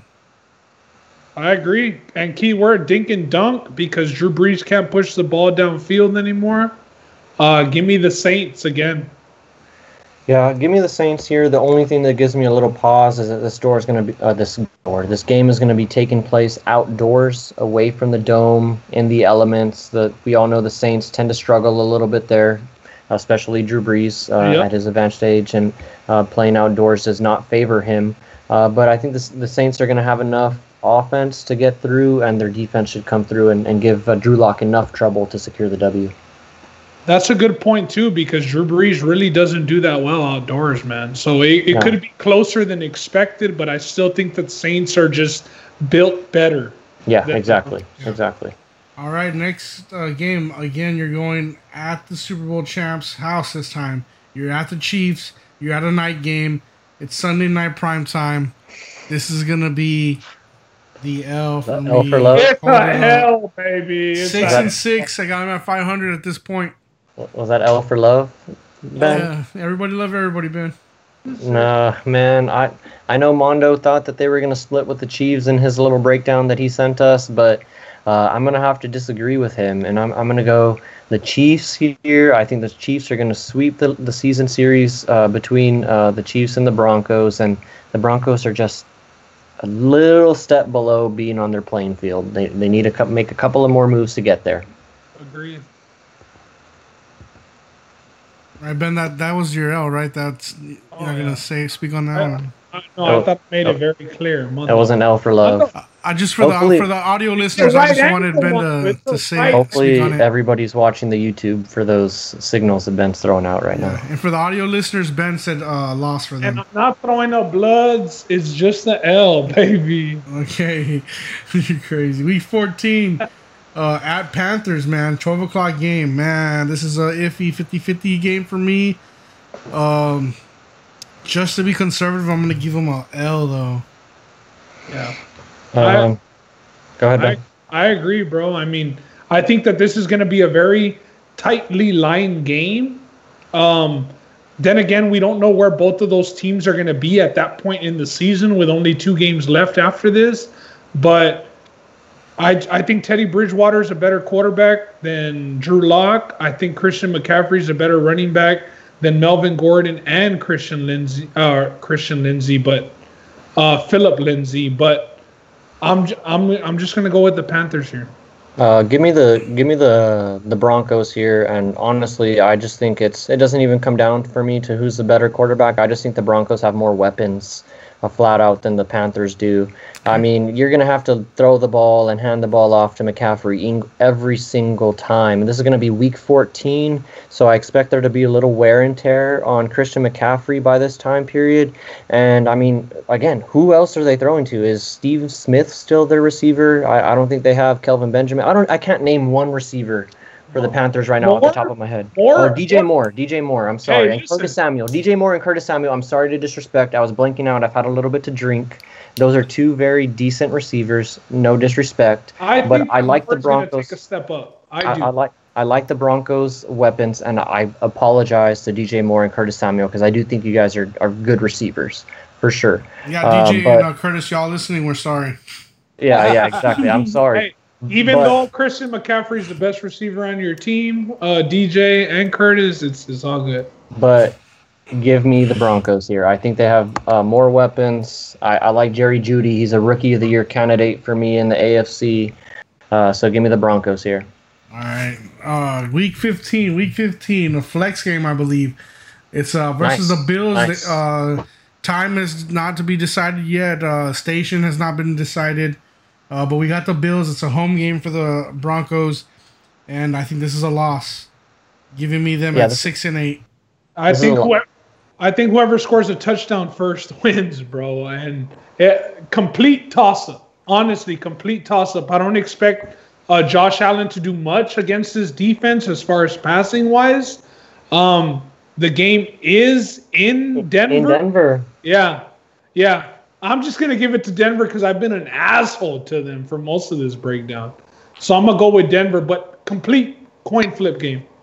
Yeah, I think this game's a coin flip. I think I forgot what podcast it was that we did a season schedule breakdown that I took the Bills just off the credence of how much I love their defense. It's one of my favorite defenses in the league. It has been for a while. If this game was taking place in Buffalo, I wouldn't even blink. I would take Buffalo in a heartbeat. I think that's a horrible situation for Drew Lock to walk into in December, Sunday flex game. Bad look. But it's in Denver. I do think it's more of a toss-up game. And I hate to be super optimistic, but give me the Broncos here. I think it's a toss-up. They're going to be at home. And how much different do you think the weather will be, though, from Buffalo to Denver? Well, I'm not even talking about the weather. I'm talking about maybe at this point in time there will be some fans. The Buffalo does have a very, very good and historical home field advantage. They throw dildos on the field. I mean, how can you get over that? That's crazy stuff. They do. That's happened. I'm not just saying that. I thought you were going to bring up the tables. I know. No, and they throw their babies through tables. I mean, they do all kinds of crazy shit, man. I mean, it's a historical fan base. It's Bills Mafia for a reason. So, yeah, if it was taking place in Buffalo, not even batting an eye. The Broncos are losing 45-0. Or maybe not. They're 24-0. But at home, it's a 10-3 victory for the Broncos. Drew Luck is lucky there won't be any dildos being thrown at him. Did you just call him Drew Luck? Drew Lock. He said Drew Lock. Yeah. No, he said Luck. No, he said Drew Lock will be lucky that there's no. Hey. No, but he said Luck, not Lock. He's thinking Andrew Luck. He's out of the view. You could run it back, bro. You could run it back later. You're wrong, just. I'm going to run it back and I'll show you. All right, week 16. Oh, who's messing up now? The Chargers. Exactly. At the Chargers. This is a dub for the Broncos. They're going to get the Chargers here. It goes 7-8 for me here. I think this is a little trap game for them. I think they're going to be thinking about the playoffs. They're going to be thinking about trying to solidify their spot and looking forward to the last game of the season, kind of. So I'm going to give them a loss here. I think it's going to be a little tricky. The Chargers, they have a good defense. They have weapons. Austin Eckler, Mike Williams, Hunter Henry, Keenan Allen, who was on a lot of guys' top 10. I don't think we mentioned Keenan Allen got some respect from people on their top 10 receiver list. So give me the Chargers to get the split with the Broncos here. Yeah, I think the Chargers have weapons, but they just don't have anybody to get the ball to those weapons. Fair enough. So I think that this is the one team that the Broncos do sweep in the division. And I got the Broncos winning this game as well. All right, week 17, last game of the season for the Broncos here, and it's against the Raiders. Yeah. And I'm going to give them a W here, and they're going to go 8-8. I'm at 500. I got them with the dub here. I had them splitting with the Raiders, and I had them losing in Las Vegas and winning at home, so I got a W for them here. What's your season record? I'm going to do the math as you give your pick. Okay, so I actually think they're going to sweep the Raiders here. I don't have too much confidence in the Raiders going into this year, particularly on the defensive side of the ball. I don't think they've answered that question of giving up Khalil Mack, although 2 years ago when John Gruden entered the building and traded him off to the Bears.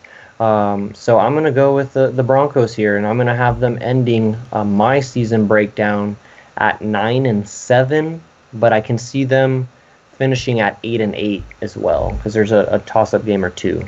I got them at 7-9, and not that I would recommend an under or an overplay, but I just got them at 7-9. I think they're pretty unknown, and I think it's just going to come down to what we see from Drew Lock. And Ben, I'm glad you brought the word unknown up. There's a lot of unknown commodities with the Broncos as far as their new additions. How are they going to fit with the Broncos? On paper, as I said, it's a great offseason. They look good on the offseason, but they still need to go out and perform on the field. So for me, at least, I just need to see these guys that they added perform. And that comes down to the draft. And as Ben said, it also comes down to Drew Lock. He needs to perform. I have them at a pretty optimistic 9-7. I mean, I gave them a sweep over the Raiders, and I have them pulling off a victory against the Panthers and the Bills, which I think is a toss-up game in both scenarios, being the Panthers and the Bills. So I don't think this is a over-under candidate that we will be possibly recommending for the following or for the Talking About Sports podcast to take as a consensus, just because I think I had them at 9-7, and I said that was pretty optimistic. Ben was on the conservative side at 7-9, and Justin had them at 8-8. So the key word that we brought up with the last season breakdown is variance. You don't like there to be too much variance in terms of, hey, I have a number that's set at 7.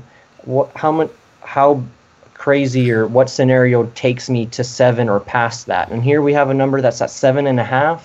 And there's some scenarios that you can see yourself sitting on the outside looking in with a 7-9 record, as Ben broke down his season schedule for the Broncos. So this isn't a bet for me. I'm going to pass respectfully, but I do think the Broncos are a wild card contender. I don't think that's crazy. I think they're a wild card contender, especially now that they've added an extra slot to the playoff picture.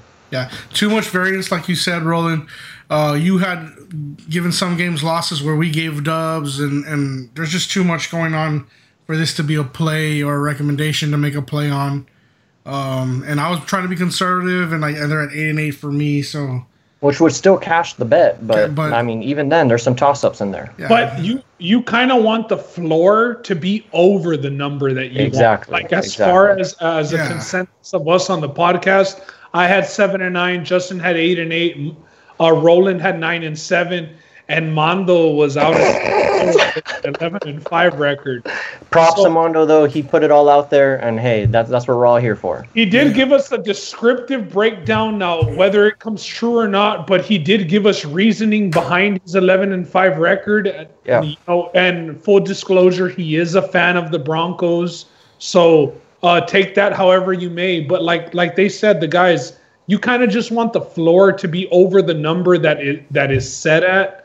And you kind of all want to be on the same channel. Like, you don't want somebody under, somebody right on the mark, somebody a little bit over. So if this number was at 7, this might be a good bet because our floor was at 7. Because you could push. But 7.5. Yeah. And I think had we seen a full season of Drew Lock, we would feel a lot more comfortable. Absolutely. I know you said he was 4-1, but I mean, it's only 5 games. It's not even half the season. And it was towards the end of the season when they were out of playoff contention. So I think this is a very telling year for the Broncos, big year for the Broncos, whether Drew Lock is going to be their guy going forward or not. We've seen them trying a lot of different guys, from Brock Osweiler to Paxton Lynch, after Peyton Manning was there. So Flacco, we'll see. I mean, John Elway kind of has, I think he has a grip on what he wants and what he thinks the team needs. So I'm interested to see a full season of Drew Lock. Same here. Same. It's definitely going to be a lot more interesting to watch. They were one of the teams for me that whenever they would come on Red Zone last year, I would just flip the channel or I would go to the restroom or do something because there really wasn't much to watch on the Broncos offense last year other than Phillip Lindsay or the occasional jump ball to Cortland Sutton or something. So definitely a lot more to look forward to for casual fans of the Broncos like myself and diehard fans of the Broncos like Mondo. So, yeah. Absolutely. Yep. All right, well, that's it for our NFL breakdown this week and our NFL quick hitters and NFL news. Guys, anything else you want to plug before we end it tonight? No, I guess really Ben mentioned it earlier. I do want to give another shout out again to Ron and his dad and his family's podcast, the PVT podcast from the Valley, this professional Valley Talk. I know they do live YouTube. Poodle Valley Talk. Yes, and they have a nice little forum where they all just casually go through the topics and talk about one another and give their opinions on there and go through different topics. I know Justin mentioned they had some Tejano legends, or they usually have Tejano legends on their broadcast for interviews. So yeah, just shout out to Ron. I mean, that's not something that you had to do, but you made sure to plug us, and I really appreciate that. And thank you to everybody that shares and retweets and everything and comments on the Facebook posts. Much appreciated. I love it. Yeah, that's a really good podcast. They do a live podcast over the weekends, but his dad actually, being in the music business, hosts Tejano legends for the most part. And some of the names he's had on the podcast, man, and the insight he gets, the questions he asks. If you're a Tejano fan, I know maybe not so much our age group, but the elders, who grew up with the Tejano, man, it's cool to hear about the music industry and what's behind it. And his dad actually, being in the music industry, has the knowledge, man. He knows the numbers of who made what, and I enjoy watching that podcast when he comes out with it. So I was a fan for the most part. His pops has interviews dating back to Selena, man. Like he interviewed Selena in her trailer. So he has footage of him doing it too, man. It's cool. Yeah. Definitely a legend in the game, and I mean, we appreciate the shout out on their podcast, and we're gonna be having Ron on here soon, whether it's for a UFC or for maybe our Cowboys breakdown that we haven't gotten to yet. We're saving the best for last. Ron has strong opinions, and we'll definitely have him on here, man. Yeah. And we'll have him on here after he's warmed up. All right, man. Well, that's episode number 10. Thank everybody for who's been part of the podcast, who's listened in, who's shared, who's commented. Y'all keep us going, and we appreciate everybody that's been a part of this. Big appreciation to you, Roland, and you, Ben, for putting up with me every week and everything that we do here, man. I appreciate y'all. Tough, bro. I ain't gonna lie, it's tough. Yeah, somebody got to do it. Yeah, someone's got to do it. And I'm glad it's y'all, man. Anything else you want to plug? Anything? Your Instagrams, your socials, anything y'all need to talk about? No, I'm good, man. Honestly, just look out for the podcast. We started dropping them in segments. The little YouTube clips come out on Facebook. Justin's been really good about that, and keep on looking out for the Spotify, the Apple link, the Apple Music links, and all that. And we're gonna keep it going, man. Let's take this to episode 100. Let's get to triple digits. Oh, all right, let's go. Yeah, any suggestions? Also, we're open. Like we said, we recently started dropping the podcast in segments just due to feedback that people had been giving us, or us just seeing that people weren't hanging out for a whole 2-3 hours. So in segments, hey, you might listen to this segment, whether it's 45 minutes to an hour's worth on Wednesday, the next segment on Thursday, whatever it may be, man. We appreciate everybody tuning in. We appreciate everybody that listens, all the feedback, everybody who's participating in our MMA contest. I know the standings are getting a little bit closer. It's never too late to join. But yeah, we're about to get out of here, get on some 2K. All right, take it easy. I'm supposed to be the franchise player, and we're in here talking about practice. I mean, listen, we talking about practice. Not a game, not a game, not a game. We talking about practice. Not a game, not a game. Me. Bam, bam. Me, man. Not a game. Slap that like she scored 30. We talking about sports. I mean, what we even talking about, man? We talking about sports here.